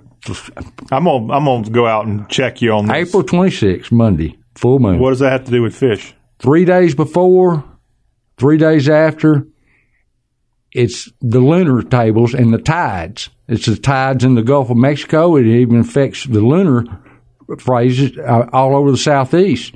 And it doesn't matter if you're fishing the Gulf of Mexico or you're fishing a pond in your backyard. It's a good time to go fishing. Fish will feed. Fish tend to spawn during full moons. Fish are active. So anytime within the next 6 days, you got a good chance of catching some fish. All right. I'm going to double check you on that. Now, you said you're taking a break from the lake this weekend because you're going to go turkey hunting. Well, now, every state's a little different. Are there fall turkey seasons in the Southeast? There are in certain states. Okay. But it's normally a one bird limit. And it's a lot different than the spring because the spring turkey hunting, you can actually call the turkeys in. You can fool the tom turkey with a female turkey call. Well, that may be in some states. We always got to be careful when it comes to each state and how you better check the laws of your state. But in your state, you can call them. You can call them. Are you good at a turkey call? I'm halfway decent. I like to use a slate call. It's a piece of slate, and you have a stick, and you rub it across the slate to make different sounds. You can go in circles. You can go in straight lines, and all of them is a designated call. You hit the wrong sound, and the turkey will run. You hit the right sound, you find out what he's wanting romance and what sound he likes, and you can bring him right in. Is there any way to know before you get out there? Well, you've got to know what sounds turkeys make and how they react when they're making that sound. There's a sharp pitch, quick sound when you spook a turkey, so you don't want to do that one. You want to do more like a love song to them. Okay. Now, when you're turkey hunting, and again, I repeat here on the Y'all Show with John Rawl, I am no outdoorsman. So if you're not an outdoorsman either, then you are in luck here because I'm helping you through this. We're not getting too over the top here.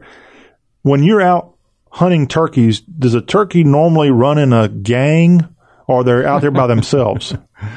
Well, I'm sure there's a nickname of what they're called. Yeah. What are they called? I just call them a group of turkeys. Group of turkeys. Okay. Group of turkeys. You'll see hens by themselves, hen being the female. Mm-hmm.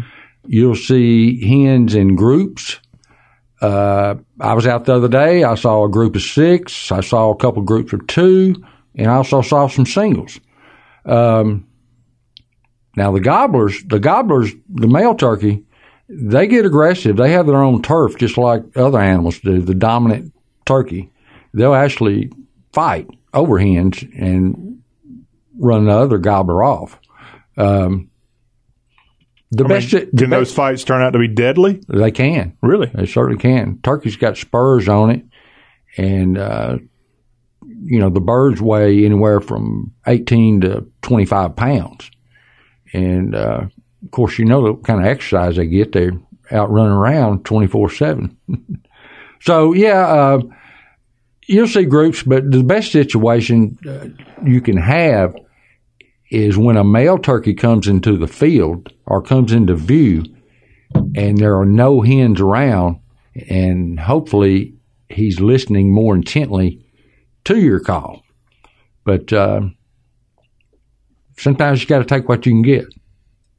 So this, you think, is going to be, you told us about the fishing forecast for this weekend, the turkey forecast based on the weather, good? Well, that's the thing. The weather doesn't really bother the turkeys. You can go and the wind doesn't bother them, the rain doesn't bother them. They just kind of do their own thing. When they get in the mood, they get out and strut. Strut. A turkey does strut. Yeah, I've seen it. That's how you know it's a turkey and not a vulture when you're driving the highways and byways of the Southeast. They kind of look the same from a distance. They kind of do. But when you see that head strutting, you know your turkey. And Craig Faulkner had that head of strut when he came in here to talk about fishing. Fishing and hunting, you like that, don't you? Kind of been my thing. It's how I was raised. Oh, is that right? Well, I guess that's a Southern thing. That's what a lot of Southerners do there. Well, we wish you all the best, Craig, in your effort to turkey hunt. And if you don't mind, next week we're going to ask how it all went for you. And then we'll talk about what's on tap for the next. I mean, something tells me you do something in the outdoors every single weekend. Pretty much. All right. Pretty much. All right. Craig Faulkner here on the Y'all Show and his fishing forecast. That was fun. We've got more sports to tell you about. We'll do that next, plus a quick look at some of the new movies out across the Southeast. All that here on the Y'all Show. Talk with a Southern accent. Go get your pole and get your hook and your bait and have a good weekend.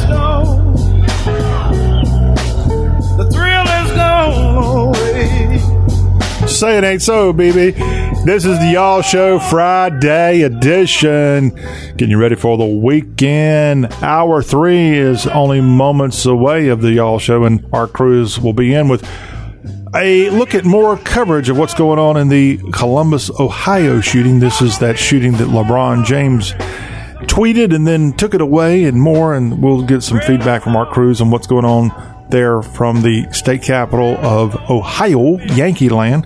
Also, baseball with some rule changes and proposed rule changes, and Art thinks that they're kind of ruining the game, and we'll tell you about that, get his thoughts on that. Maybe you've got some thoughts about all that.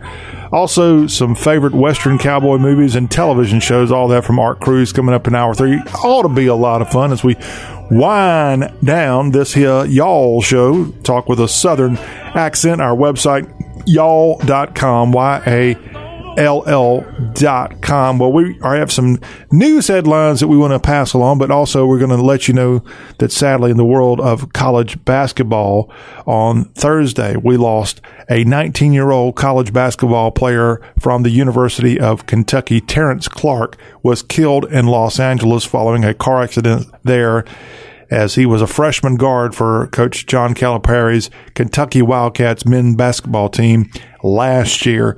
According to LAPD, a solo occupant in a vehicle ran a red light going at a very high rate of speed and ended up having this incident captured on surveillance video. This person struck another vehicle that was preparing to make a left-hand turn, and when striking the vehicle, hit a street light pole and ultimately hit a block wall. And Clark was transported to Northridge Hospital, where he died as a result of the collision. So a Kentucky Wildcat basketball player, 19-year-old Terrence Clark, sadly, is killed in a car wreck on Thursday. Continuing on with a look at other headlines from across the Southeast here on the Y'all Show. Officers in Florida have now been charged with issuing dozens of bogus citations. Now, that's not what we wanted to see, hear, or read about after we saw what happened in Minneapolis with Officer Chauvin, or former Officer Chauvin. 2 Florida police motorcycle officers facing charges that they issued dozens of bogus tickets to drivers they actually never pulled over. Officers are Arias Martinez, age 23, and Armando Perez, a 40-year-old Hialeah officer, are facing counts of official misconduct after their arrest on Wednesday. Perez has been with the city of Hialeah's police department for 5 years, and Martinez with them for 4 years.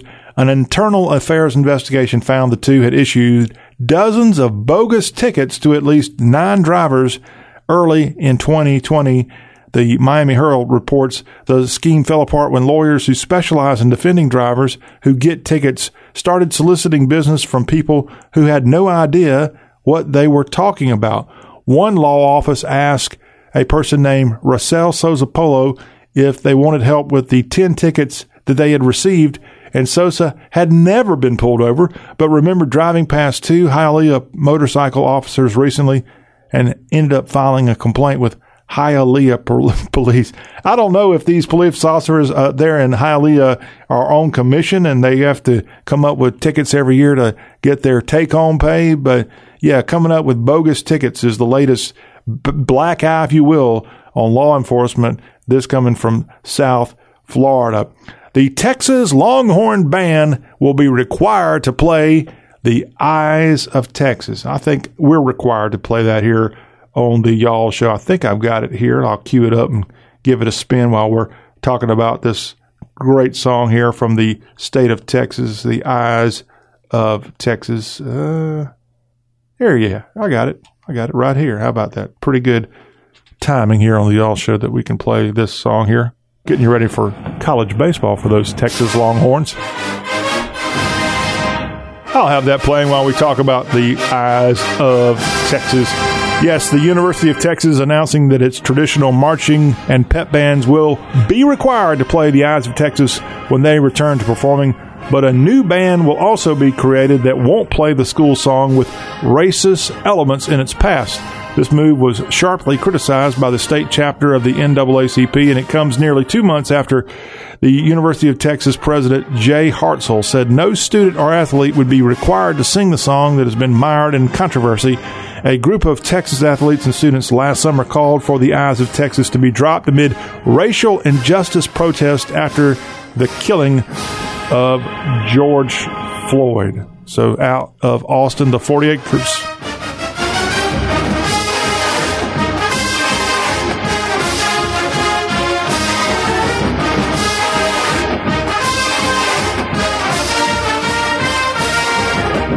President Hartzell, with the full backing of the University of Texas's Board of Regents, said the song would stay, and a university report released in early March concluded there was no racist intent behind the song, whose roots are in the early 1900s minstrel shows with musicians often in blackface. So if something from 100 years ago, someone in blackface performed it, that means it has to be canceled.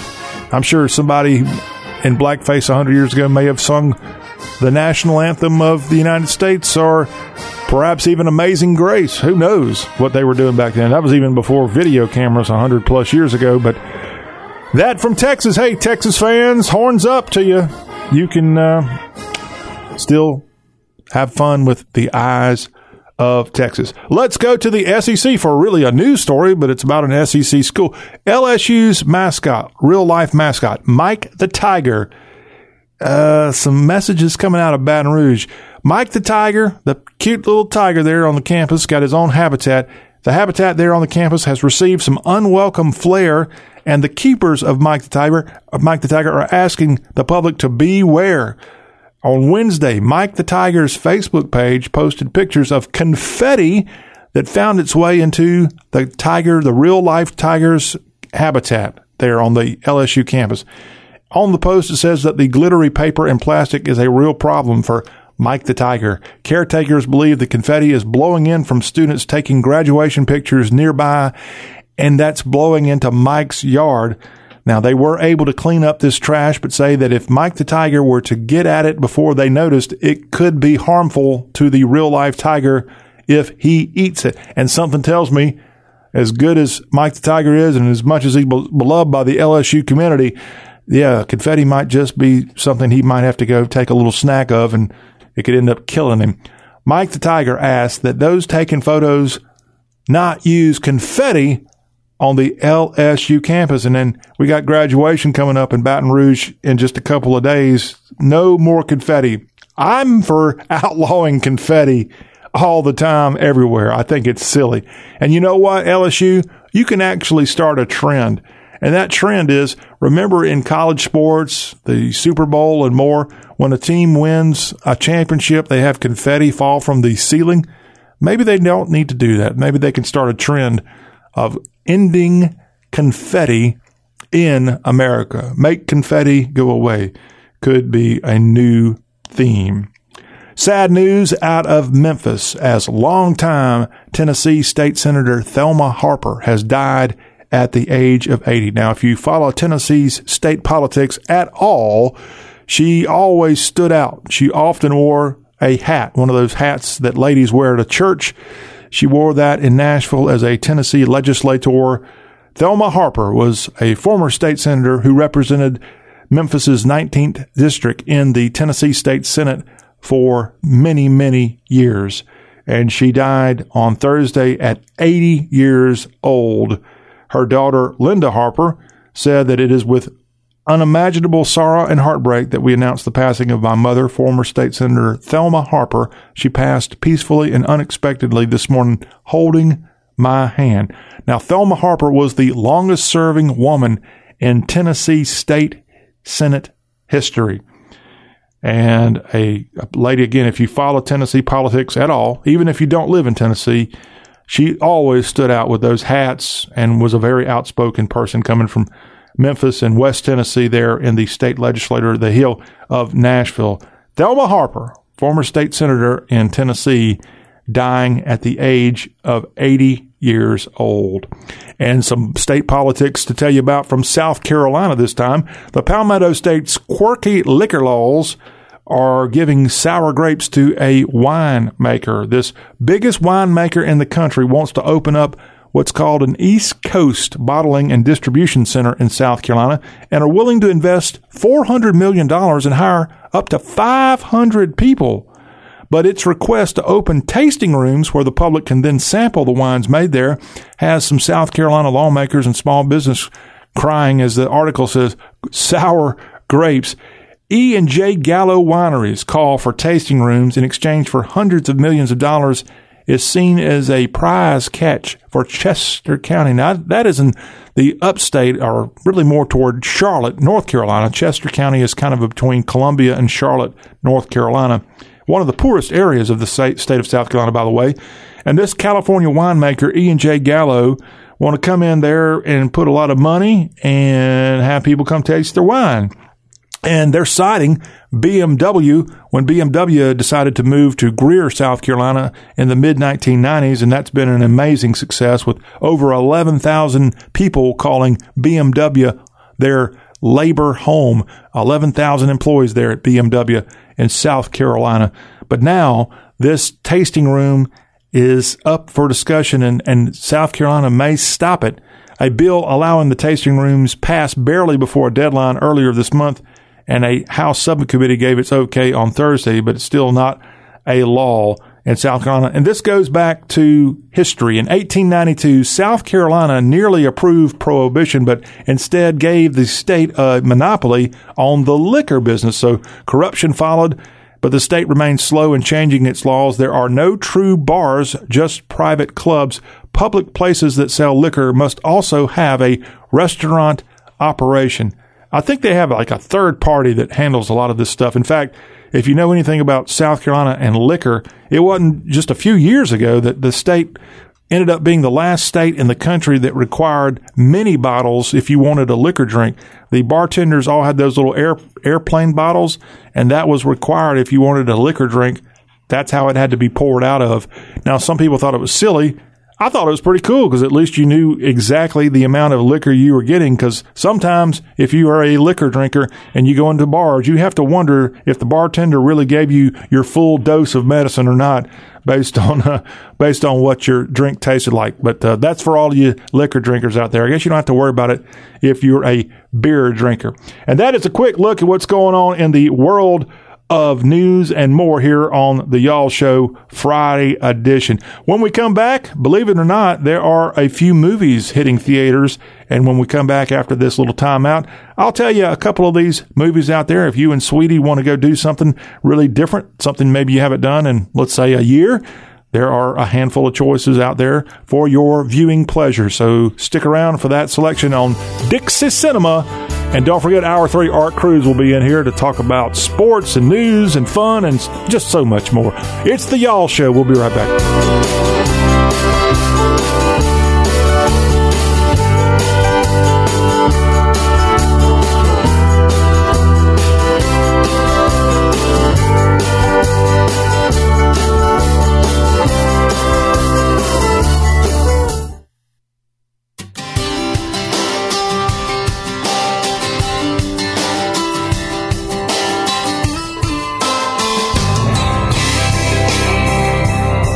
All right, we are closing up Hour 2 on the Y'all Show, and if you live in an area where there's a movie theater, if you haven't gone by there, hey, they just might have some stuff for you to check out here.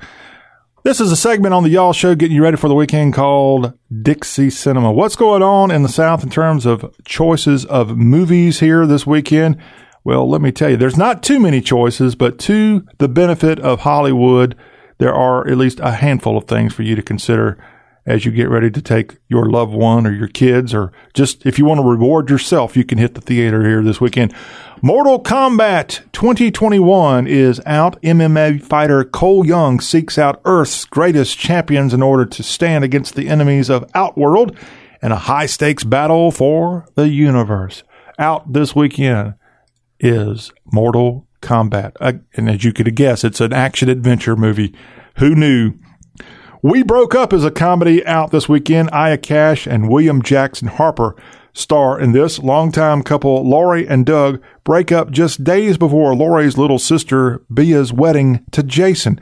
In order to not disrupt the fun, they decide to pretend they're still together until the weekend is over. A comedy, We Broke Up. It's out here this weekend. And lastly is looks like a thriller and an action movie that should be worth checking out. Sean Patrick Flanery, Michael J. White, Mark Dacascos, Weston Cage Coppola, and more star in this Christopher Ray directed film, Assault on VA-33. And what is this all about? Decorated veteran and PTSD sufferer Jason Hill, played by Sean Patrick Flanery, meets his wife Jennifer for lunch at the Veterans Affairs Hospital where she works. After Jennifer is called away for an emergency consultation with the head of U.S. military's Joint Chiefs of Staff, the hospital is then taken hostage by a heavily armed terrorist. Then Jason becomes the last line of defense and must battle the terrorist and his own PTSD-induced demons to save his wife, the general, and the hospital's staff and patients. Out this weekend, the action thriller Assault on VA-33, starring Sean Patrick Flanery. And I'm going to click on him. His name looks familiar. I'm not too familiar with his repertoire, as he is a Southerner. Sean Patrick Flanery, born in Lake Charles, Louisiana, raised outside of Houston, Texas, and some of the other films and stuff that he's been involved in. He was in Lady Driver, Acceleration, American Fighter, and he also was in the TV series The Bay. And this Louisiana native, Sean Patrick Flanery, starring in this brand new movie out this weekend that you and whoever you want to can join you for. I'm going to have to see this one because it looks pretty darn exciting. Assault on VA-33, out from Hollywood this weekend. All right, well, that will conclude Hour 2 of the Y'all Show. Got you all lined up with fishing and hunting and going to movies and just celebrating Roy Orbison here this second hour. We're going to have Art Cruz in hour 3. Don't miss out on the fun there as we wind down y'all for another week. Stay where you are.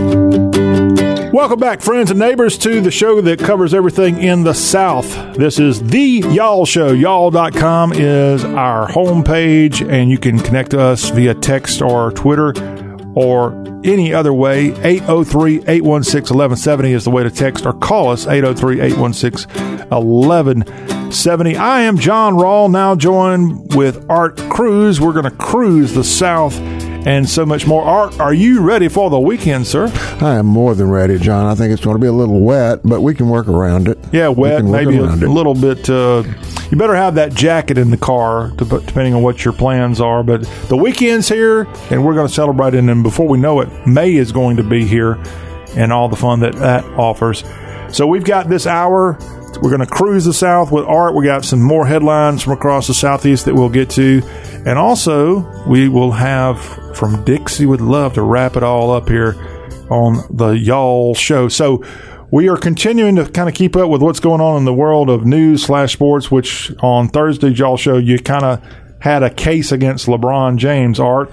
And now this LeBron James running his mouth was about a young teenage girl getting killed in Columbus, Ohio.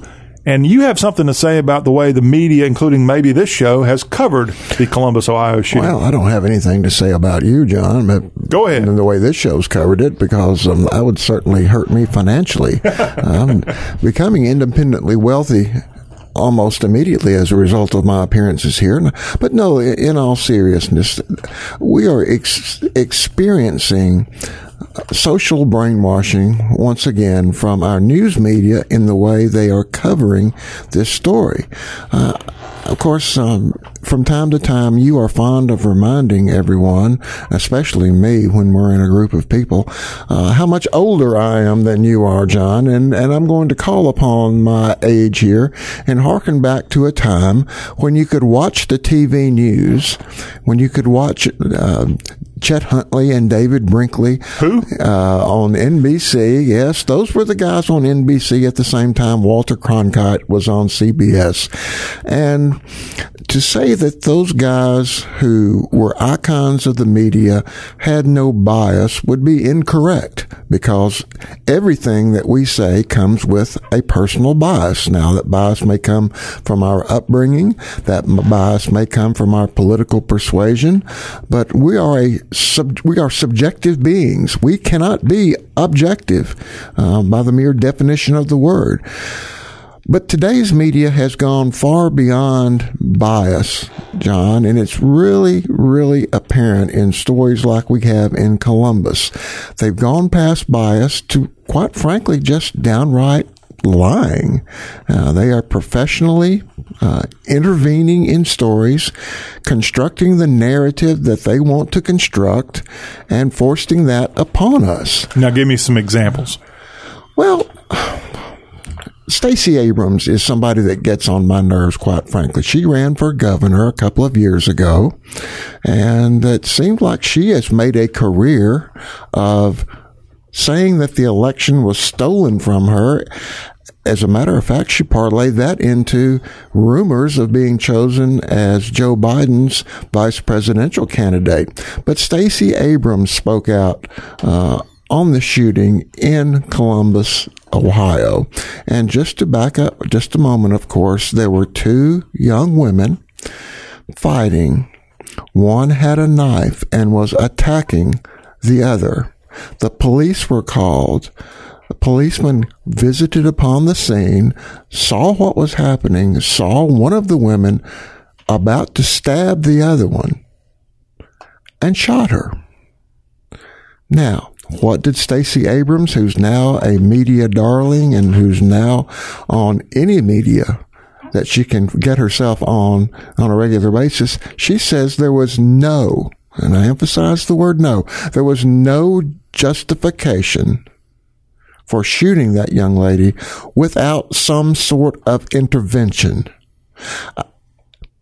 Putting on my lawyer hat, John, I would love to cross-examine Stacey Abrams with reference to that statement, because words have meaning. Our language means something, and it's easy for someone to go on TV or go on the radio and be a talking head and sprout phrases like, there was no justification without some form of intervention. What does that mean? He did intervene. He stopped one woman from stabbing another woman, possibly killing her. How was he supposed to intervene otherwise? Was he supposed to go up and play Simon Says with her? Was he supposed to go up and physically stop her in another way? Well, if he did, he would certainly be putting at risk the life of the other young woman. And it's people like Stacey Abrams who comment on situations like we have now, which are polarizing in our country. They've got to add their 2 cents worth in, and they don't care if it's biased. They don't care if they're telling the truth. They don't care other than being able to come on TV in order to join with the media and construct their own narrative in order to build their brand. And that's what Stacey Abrams is doing, and that's what so many other people are doing. I'll give you another example. Is it Jen Psaki? Who is the White House spokesman. White House spokesman. That's right. I don't thank you for jumping in the breach there, John. She said that the Columbus shooting was tragic, and I don't think anybody would say that the shooting was anything other than tragic. But it's what she said next that really bothers me. She says that this incident in Columbus will fuel the White House to continue addressing systemic racism. When I see a human being with a knife out attacking another human being, and could take that other human being's life, my mind does not leap to whether there exists systemic racism in this country or not. But once again, instead of addressing the facts, Jen Psaki immediately jumps to the racial angle because we have a white policeman shooting a young black woman. And Jen says this incident will provide fuel to the White House to continue to address systemic racism. Obviously, the unsaid thing in her statement was that this shooting was the product of systemic racism. I would say, no, this shooting is not the product of systemic racism. It's not the product of racism, period, systemic or otherwise. It's the symptom of a police officer doing his duty, being called and responding when he's called, and once upon the scene, having mere seconds to evaluate the situation, which I believe he evaluated correctly. He saw a woman's life about to be taken, and he took action to stop that from occurring. But no, the media takes this and they immediately want to change the narrative to systemic racism. Why can't we just report the facts as they are, John? Understanding, once again, that everyone has biases, but these are just downright falsehoods. I hate to call them lies. One of the things I was counseled when I was a young lawyer, and I've counseled other young lawyers, is not to call people liars. That's pretty harsh, but these are falsehoods. These people are challenged by the truth when they report on stories like this and use the story as an angle to report on what they call systemic racism. Well, I noticed, I've heard, we reference him a lot, but I like to give the guy credit because, first of all, he's in the South. He's in Nashville. Clay Travis, I caught some of his show on Friday, and he he was off. I mean, he was going off on the media, and he does that regularly anyway, but he was angry. I actually heard him with an expletive on this Friday edition.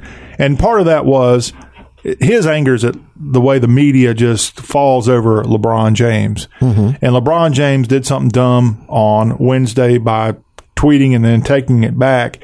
Well, what Clay Travis did is he said he intentionally didn't really say anything on Thursday. He wanted to see how the media would react to what LeBron James did and then took it back. How would they cover that? And Clay Travis said, I intentionally didn't really weigh in at all Thursday, but I am today. Right. He gave it 24 hours, and he said the media, according to Clay Travis, didn't do a darn thing against LeBron James. And then somebody else brought up to me the fact that how can Twitter ban Donald Trump, but they won't ban LeBron James for what he did, which was essentially a direct threat, John. A threat, yes. That was a direct threat. You know, picking up along those lines, when LeBron tweeted this, I couldn't help but notice that ESPN SportsCenter broke into their, and I'm drawing a contrast here between how ESPN constructs their own narrative and how they report the facts. When the George Floyd verdict was announced the other day, ESPN, which many of you know and some of you don't know, but stands for the Entertainment and Sports Programming Network. It's a 24-hour sports channel. They broke into their normal coverage, and headlining their breaking news was the fact that the George Floyd verdict had been delivered by the jury. And I sat there and I looked and I listened and I tried to do what Mr. Travis did, which is not to react quickly. I tried to divorce myself from the moment, but then I kept asking myself a question to which I had no answer, and that is, why is the George Floyd verdict headlining ESPN and this 24-hour sports station? It's not a sports story. It's not close to a sports story. The only reason it has any connection with sports is because some of the professional and college athletes that we have in this country who have a bully pulpit to speak out about things about which they know nothing have spoken in their roles as social justice warriors about George Floyd and about other topics that they feel are important. I hope most people can do what I do, quite frankly, and that is when someone talks, try to discern what they're an expert about. And if they're not talking about something within their field of expertise, take it with a grain of salt. And SportsCenter that day on ESPN had wall-to-wall coverage of the George Floyd verdict and had athlete after athlete after athlete passing upon our criminal justice system, that it was systemically racist and everything else that was wrong with the world today. Now, I bring this up, John, in order to make a point with reference to your bringing up LeBron James' tweet. You have an iconic basketball player in LeBron James, obviously the most famous NBA player in the world today, who tweets out a threat to an individual police officer in Columbus, Ohio. Not only tweets out a threat to this officer, but posts the officer's picture and says in the tweet, "You're next." So I was interested at that point as to how ESPN would cover LeBron James' tweet. That tweet occurred in the afternoon hours. There was nothing on SportsCenter whatsoever at 6 o'clock. There was nothing on SportsCenter whatsoever at 10 o'clock.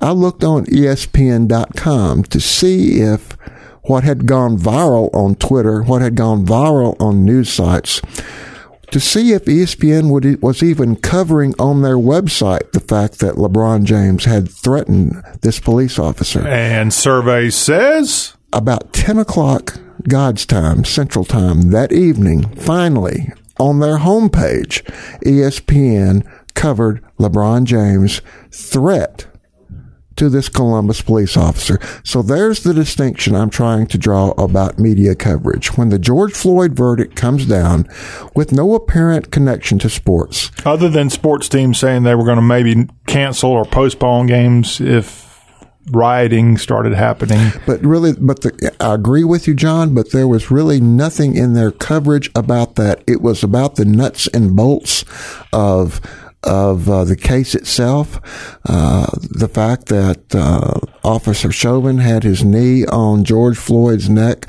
for 9 minutes and 29 seconds. And I'm not trying to belittle whatsoever the George Floyd verdict or what happened on that tape. Any human being can watch that tape, has to be repulsed by the fact that a man has another man in handcuffs, has him down on the ground, and stands on his neck for almost 10 minutes while the man being choked says, "I can't breathe," and he screams for his mother. I'm not trying to minimize that whatsoever. I am just speaking to the media's coverage of it. Right. And when you have the media breaking into their coverage, ESPN putting everything else on the back burner to report on something that has really no application to sports. But on the other hand, when a sports superstar threatens a police officer, something that would have gotten, as you say, John, Donald Trump or you or me put in Twitter jail. We would have been removed from Twitter if we had physically threatened someone else. That is not even reported on ESPN. Well, that is the contrast we see in the media today. I don't know about y'all, but I'm frankly tired of having athletes, movie stars, singers, and more weigh in with their political thoughts. I'm tired of it, and I only bring this up because I think the Olympics are tired of it. If you follow that story this week, it came out that they're not going to allow protest. I saw that, John. I'm actually impressed by that. Well, I saw that, and the reasons set forth by the Olympic Committee were that there is no place on the field of athletics for political expression, for divisiveness, and the like. But I just don't see how they're going to enforce that, because this started in the Mexico Olympics. Golly, Bill, when was that? 1968, I believe, when Tommy Smith and John Carlos finished 1-2 in the 200-meter dash, I believe. And when they took the victory stand, they bowed their heads when the Star-Spangled Banner was played, and they each had a black glove on their fist and raised their fist into the air. I understand that the Olympic Committee says we'll have none of that. But on the other hand, if two guys like Tommy Smith and John Carlos decide that they're going to demonstrate, and there won't be anything that the Olympic Committee can do about it once it's already occurred. So to me, the interesting story is it's almost like the Supreme Court in the United States, John. Andrew Jackson one time said, well, the Supreme Court has spoken. Now let's see them back it up. Well, that's the way I feel about the Olympic Committee. They have spoken. Now I'm interested to see what they can do to back it up. Wasn't that a Black Power salute? It was. Yes, it was Black Power. And that same guy, I don't remember which one, I believe it was Tommy. The NFL used him on commercials this past season as part of their initiative to social justice. He actually was one of their spokespersons in a commercial if he's the one that's living, or maybe they're both living, I don't know. But yeah, that's where he popped up. One of the things that struck me about that at the time, John, was that, usually if you raise your hand in protest, you raise your right hand or your right fist. And one thing I couldn't help but notice, I don't know why it struck me this way, but it stayed with me for 50 years plus now? I noticed that those guys only bought one pair of black gloves because one of them raised their right hand with a black glove on it, and the other raised his left hand with a black glove on it. It looks like they could have gone ahead and sprung for two pair of black gloves where each of them could have worn a glove on his right hand. Maybe that was actually in the days where amateur athletes were indeed amateurs. Now you have to wonder about all of that. We've got more to talk about with Art Cruz here on the Y'all Show you don't want to miss out on. We've got Cruising the South with Art coming up after this break. Also, a quick look at what's going on around the South as well before the hour is up as we roll on with more of the show that's all about the South. Stay tuned.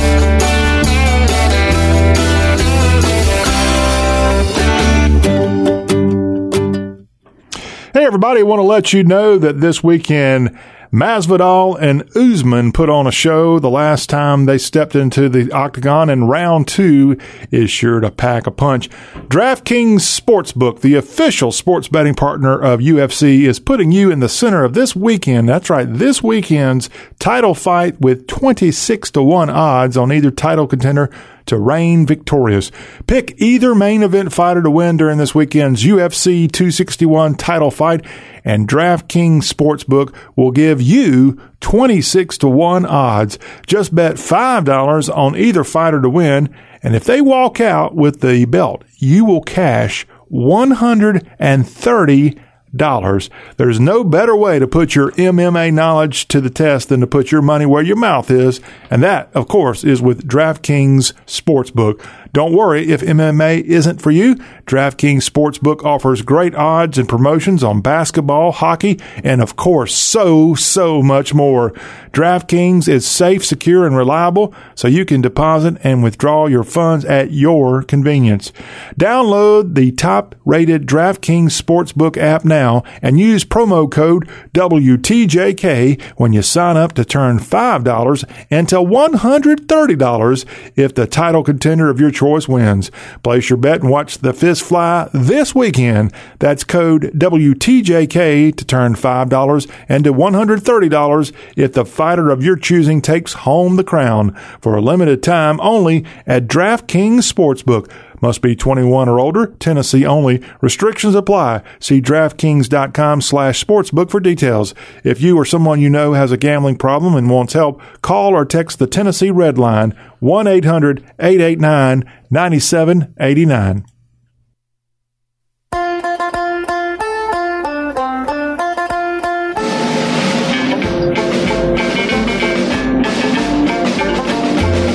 The sun shone bright and clear that day. We all left Washington to lick the rebel boys in gray at the Battle of Bull Run.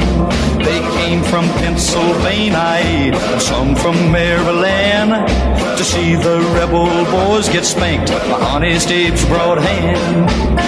We said we'll run 'em to Atlanta and to Galveston Bay, but they ran us back to Washington, Philadelphia, and Philadelphia. The ladies. Oh, yeah, taking you back here on the Y'all Show with John Rawl, Art Cruz. Art, trivia question. Who's that fella singing that song? You know, I thought at the beginning, and I know I'm wrong, but the guy that sang a lot of songs like that was Johnny Horton. You are correct. Is that Johnny Horton? It's called the Battle of Bull Run. Oh, my goodness gracious. Yeah, of course, most known for the Battle of New Orleans. I'm going to DraftKings.com or somewhere and place a bet today, because if I got that one right, my luck has turned. It has absolutely turned. Yeah, we're playing that because I was going to talk to you about Westerns, but you've got something kind of like a Battle of Bull Run that might be raging with you in your battle against the media. You're not done with this, so go ahead and file your case. Well, it was pretty easy if you just had your television on or read a few websites the past few days to see these horrible takes in the media about the horrific event in Columbus where a police officer, in discharging his duties properly, had to shoot a young girl who was about to stab another girl that she was in a fight with. One of my favorite whipping girls, Joy Behar, was on The View the other day, and of course, she couldn't contain herself. Don't tell me you watched The View. Oh, no, Lord. John, if I did, I would never admit it to you, and certainly never admit it over the air. But Joy Behar on The View did say that the officer, quote, could have just shot his gun up in the air, close quote. Now, Joy Behar, I believe, is older than I am and comes from a generation even older than I. And I don't think Joy realizes that, especially in the South, where we grow up around guns and handle guns all the time, the sound of a gun doesn't necessarily make you stop doing something. I remember back in the day, John, that people could point a gun at you or they could pull a gun on you, and that would be the end of the story. But guns are prevalent now and always have been prevalent in the South, and the mere presence of a gun or the sound of a gun is not going to stop someone if they're in the middle of stabbing another individual. And Joy also went on to say, and this is where you really realize the bias of an individual, because in making this statement, Joy Behar essentially foreclosed any support of the police officer. She said, even if the policeman had to do it, there's something wrong with that. Now, as I said earlier, words have meaning. Language is important. And Joy Behar has said that even if the policeman had to do it, even if he had to shoot this young woman, there's something wrong with that. No, Joy, there's not anything wrong with that if he had to do it. By definition, if he had to do it, he didn't make a mistake. Joy Behar, once again, and one of her partners, and I'm not as familiar with Joy Hostin as I am Joy Behar. Sonny? But, her name's Sonny? Is that, I don't know. So I am giving bona fides right now to my answer, John, that I don't watch The View. The mere fact that I say I'm not familiar with this woman, but she did say this, quoting now, "We shouldn't live in a country where it's okay for police to shoot a 16-year-old 4 times in the chest over a fight." Close quote. If someone has a knife pulled on me and we're fighting, I'm going to pray that a police officer comes along and shoots that person 4 times in the chest, or shoots that person somewhere to stop him from attacking me and possibly taking my life. I think one thing we don't think about too much, the guns have been in the crosshairs of those who want to eliminate the Second Amendment and such, but man, there's a lot of people who lose their life every year to knives and to be stabbed to death. That's a common form of death. I wish I had done some background work on that, John, and had some statistics for you, but you're exactly right. But of course, that doesn't bubble under and get the news media coverage that guns do. But if you don't think that's true, look at the deaths that occur in England. Look at the deaths that occur in France. Knife killings are rampant in those countries that have strident anti-gun laws. So you're right. We just substitute knife deaths for another instrument when we try to take away our Second Amendment rights. Joy Reid. My goodness gracious. MSNBC's Joy Reid. MSLSD, as I like to call it. I don't know how many brain cells one has to have in order to have a job on MSLSD, but obviously after listening to Joy Reid, you don't have to have too many. Joy Reid said this, and this piggybacks upon your point, John, about knives being dangerous. Joy Reid said this was just a knife fight, and that teachers break up knife fights all the time without having to shoot people. I'd like to see Joy Reid try to break up a knife fight by just striding in and quoting the Magna Carta. What would she do to stop a knife fight when someone is intent, when their blood is boiling and someone is intent on injuring someone else with a knife? And the unfamiliarity of people with guns sometimes, well, not sometimes, all the times, just floors me. The Columbus police chief, after this shooting occurred, held a press conference, did what I think was an excellent job in fielding questions from reporters, but one reporter, criticizing the policeman involved, said that he felt as though the shooting toward center mass was not necessary. He said that the policeman should have shot the person with the knife in the leg. As a matter of fact, the reporter challenged the police chief by saying, "Why didn't your officer just shoot the perpetrator in the leg?" I would like for someone to hand that reporter a gun and see if he could shoot that perpetrator in the leg. People have become so immune to how difficult it is to shoot a gun, and specifically a pistol, because the only contact they have with guns is on TV or is in the movies. They don't realize that it's very, very difficult to pick out a specific body part and shoot that body part. Guns don't work like the way we see them in Western movies. You're not able to quick draw and shoot the gun out of someone's hand. You're not able to shoot someone in the leg necessarily when you want to. You're able to shoot someone, or as a matter of, the way you shoot someone is to shoot at what they call center mass. And at that point, under the pressure that is exigent at that particular time, you hope that you hit your target. And that's what this policeman did. He's not able to shoot somebody in the foot. He's not able to wing somebody in the arm. He did his duty. And these people, once again, who have no expertise in the field that they're addressing, feel as though they're entitled to criticize this policeman. Please keep in mind that these people have no clue about what they're talking about and are just delivering talking points for the left. I understand. Art Cruz here with us on the Y'all Show, and I have not been a law enforcement officer. I know you may have dealt with some through your years of being a lawyer, but they're conditioned, they're trained for center mass. Am I right? That's correct. That's the only area they train for. That's correct. Go to a shooting range sometime. Those of you that are listening, go to your local shooting range.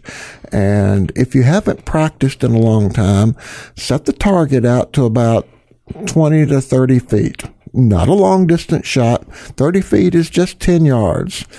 And pull the trigger on your pistol and try to shoot that target center mass. And then let us know here on the Y'all Show how far you missed center mass on your shot. You'll be lucky if you hit the target at all. You can go out to any local target range, indoor or outdoor, and see where people have attempted to shoot targets but have shot and missed because there are holes in the ceilings, on the floors, and on the walls of shooting ranges where people absolutely miss their target 100%, and that's not under any pressure, and that's not shooting at another human being. That's shooting at a piece of paper. Shooting a pistol, I don't care what your training is a lot more difficult than what you've been led to believe on TVs and in movies, and a police officer is not able to merely wing someone when he wants to. I have to confess here, and I really probably shouldn't do this publicly. The last time I was at a shooting range, I had an M16. Yes, sir. And it didn't go so well for me as far as the target goes. Well, the M16 is a relatively, of course, that's a military rifle that was introduced in the late 60s in Vietnam. Shoots a 5.56 caliber bullet. Doesn't kick very much, John, so there's really no worry about recoil there. How did it not go very well for you? Well, I didn't shoot anybody, so that's one positive. Well, that's a positive. Yeah, I didn't shoot myself either. I just missed. Yeah. And I found out later, I think I needed glasses. That's just before I got an eye doctor's appointment. The point being, it's much more difficult to execute than what it has been shown to us to be on television and in the movies. Yeah. People think it's very easy to shoot a gun and to shoot it precisely. And as I've talked about with pistols, and as you just talked about with rifles, even with rifles, unless you're an experienced marksman, you don't always shoot where you want. Ah, shoot. All right, Art Cruz, John Rawl here on the Y'all Show. We've got some headlines from across the Southeast that we'll get to. All that is coming up after this timeout. Hang on.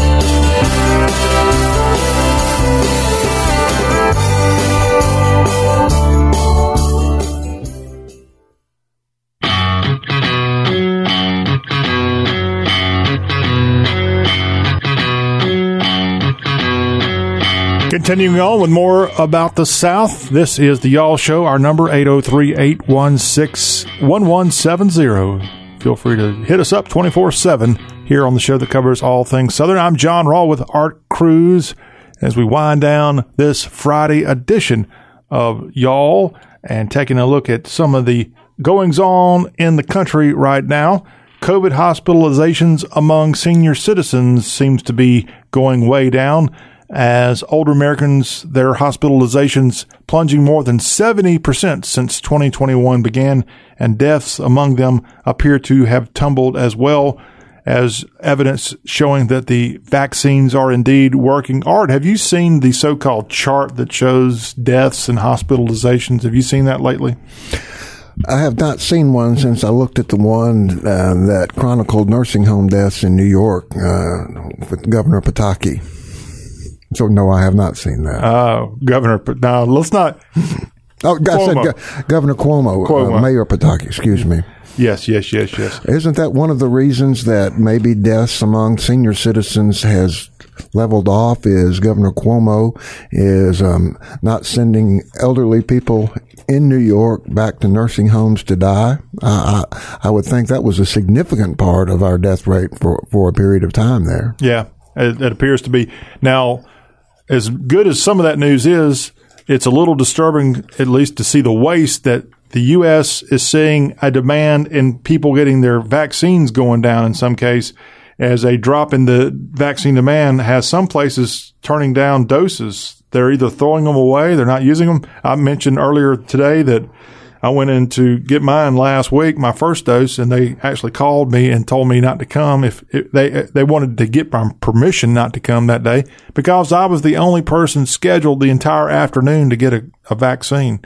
They wanted to know if I would come the next morning. Wow. Because the way these things work, they have to break them open. They've been refrigerated or frozen or something. And so I was like, okay, I'll just come tomorrow. And it worked out fine. But did I not read where I think it was Pfizer, a lot of, an entire lot of Pfizer vaccines had been contaminated, and they weren't going to use those and administer those.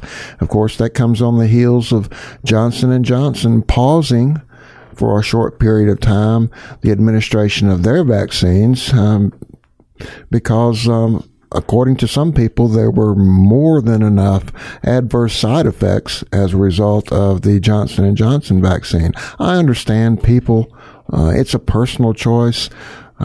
I understand people not wanting to get vaccinated. I'm not going to criticize people for not doing it.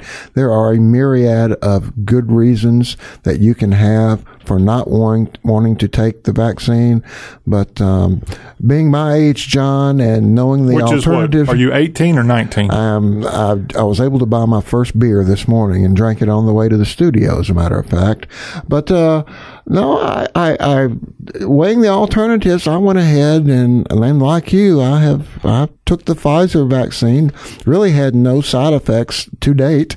Didn't have any side effects after the vaccine was administered, and am glad I've got my little card now, and I feel a little safer than I did before. So you've gone through the whole process? Yes, sir. Yes, sir. And you have to wait, 2 weeks after that last one to be completely green lighted? And now they tell everyone that you need a booster shot. Approximately 6 to 8 months afterwards. So I'm going to keep my nose in the news for that, because I certainly wouldn't make much sense to go ahead and take both doses of that Pfizer vaccine and not take the booster shot. So those out there that have been vaccinated, keep your eyes open, because you may need to get a booster sometime in the near future. This story coming out today, former President George W. Bush wrote in the name of former Secretary of State Condoleezza Rice on his 2020 presidential ballot rather than voting for his own party's nominee, Donald Trump, for re-election. And I guess he didn't vote for Joe Biden either.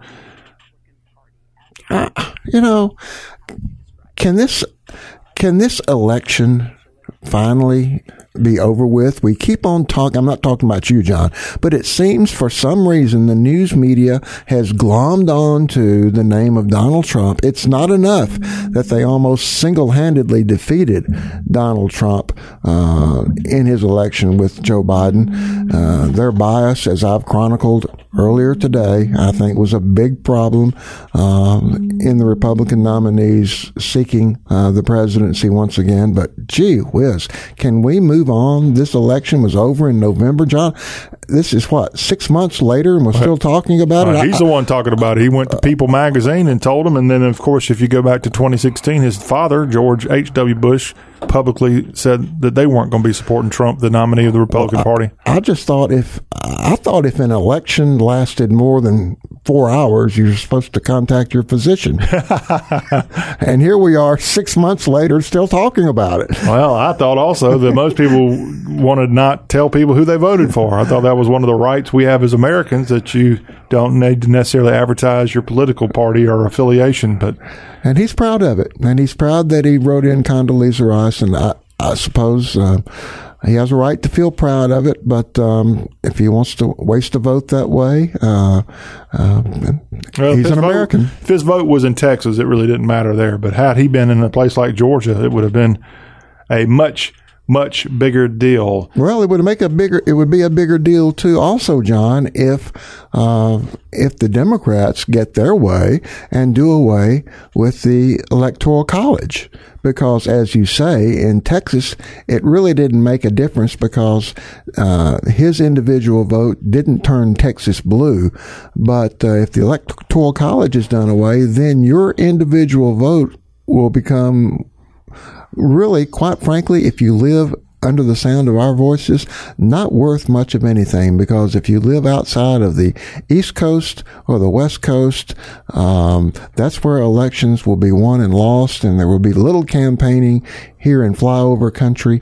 And I hope that doesn't come about. I hope our institutions that are being attacked now, like the Supreme Court, like the Electoral College, are immune from these attacks by the Democrats. And lastly, with Art Cruz here, some sports potential rules changes has your blood pressure peaking a little bit. Well, this is something that I was going to I don't know if it's my blood pressure, but I just wonder where we're going. In college football this year, John, I know this is catching you probably a little off guard, but this is something I noticed just on the way in. College football, which is something near and dear to our hearts here in the South, has changed its overtime rules for the upcoming college football season. The story was posted just a couple of hours ago. Of course, in the past, if a college football game that you were watching ended in a tie, it went into overtime, and the overtime rules were each team, you would have a coin flip, and each team would have a chance to score a touchdown and kick an extra point, and back and forth and back and forth. And if you're a football fan, you know the rest of the situation there. However, beginning this year, the first overtime period will be just like last year's, in the sense that each team will be able to have an opportunity to score and kick an extra point. However, in the second overtime period, you must go for the 2-point extra point. You don't have the option of simply kicking the extra point in the second overtime. You are forced to go for a 2-point conversion.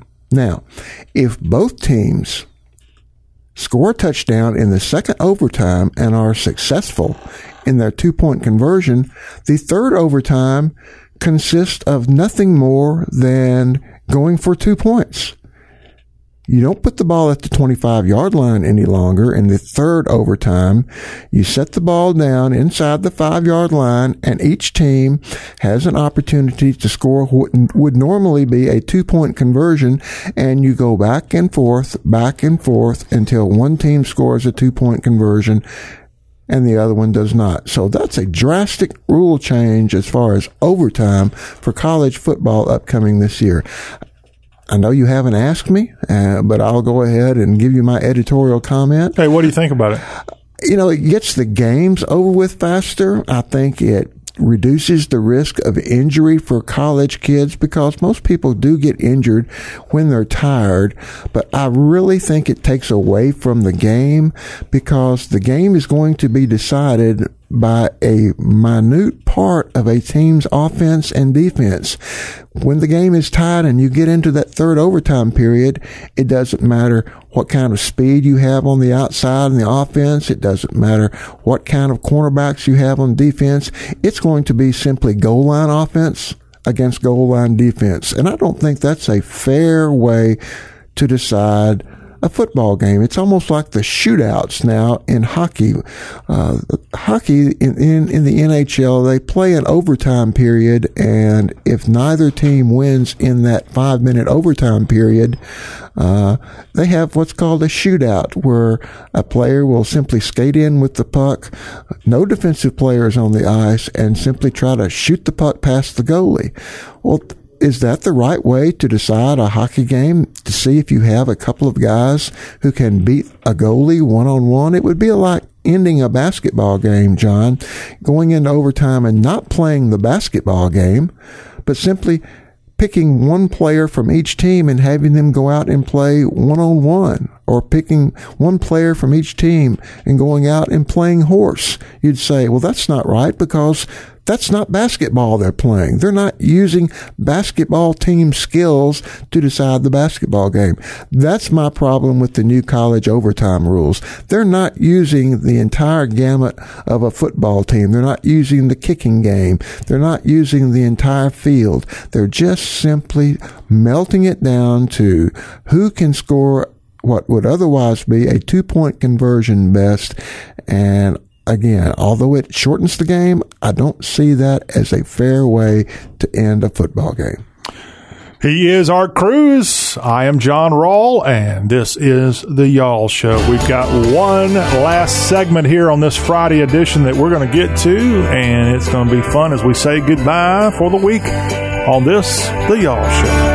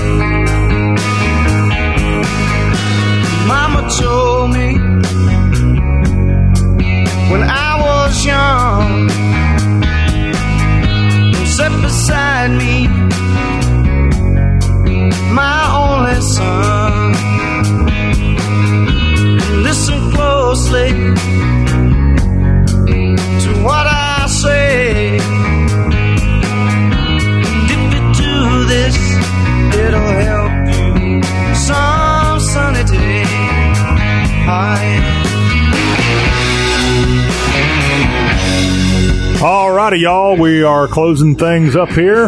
Final segment. Thank you so much for being with us. I'm John Rawl with Art Cruz on this, the Y'all Show reboot here this week. You've been a long-time listener. We kind of were away for a while, but we're back, and want to thank everybody who's made that possible. Great stations and great listeners, and we're just going to have a great time. And Art, you got a great time planned here this weekend, sir? I do, John, but I can't let this opportunity pass without, because I know my wife expects it. You will be loved by my wife forever, because you are playing Simple Man by Leonard Skinner. Well, let's shut up.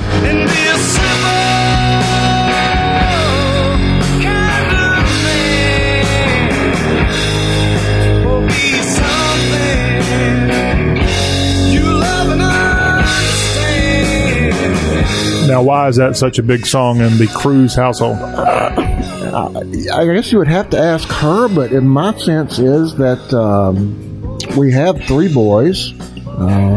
They're adults now, but that was something that my wife always looked to in terms of raising her boys and wanting them to be simple men, as Leonard Skinner talks about in that song. Now, I'm not up on Leonard Skinner's complete career, but did this song come out right in the middle of their biggest songs? Yeah. And of course, Leonard Skinner is still touring. Obviously, the name, there was a copyright problem, a branding problem. Several of Leonard Skinner's members were killed in a plane crash, many years ago. they really made popular the 2 and 3 lead guitars in concert, and were pioneers in the field of Southern rock. And here on the Y'all Show, we love to talk about our Southern music, Southern rock, bluegrass, country, blues. If you've got a great band like Art's wife has, if you've got that band in mind, let us know. We don't mind giving a big spotlight today. You might have heard we did a spotlight on Texas boy Roy Orbison, born this day in 1936. We love our music. We love our news and notes and all of our great food here in the South, and we kind of put it all in one heaping helping of just good conversation, and we appreciate all y'all for tuning us in and being a part of the show. If you want to hear more of y'all, and let's say it's midnight and there's nothing else on TV, which is usually the case, or there's nothing else on the radio, which is sometimes the case, you can go to our website, y'all.com, YALL.com, and find the Y'all Show podcast. Just look for Y'all Show right there on the homepage, and we appreciate the thousands of people here this week in our reboot of the Y'all Show who've already downloaded. Please share, please tell your friends, and we'll be right back here Monday for more of the show that covers everything Southern. Art, thank you very much for being on with us, and we look forward to seeing you again bright and early on Monday. John, I look forward to it, and have a good weekend to you and everyone listening. All right. Don't forget, we got festivals going on across the South, some sporting events, even have some college football games, FCS playoffs to be played here on this almost last weekend. I think it is the last full weekend of April. Thank you again for tuning in, y'all. The show that's all about the South, a production of y'all.com, the homepage of the South. Y'all have a great weekend.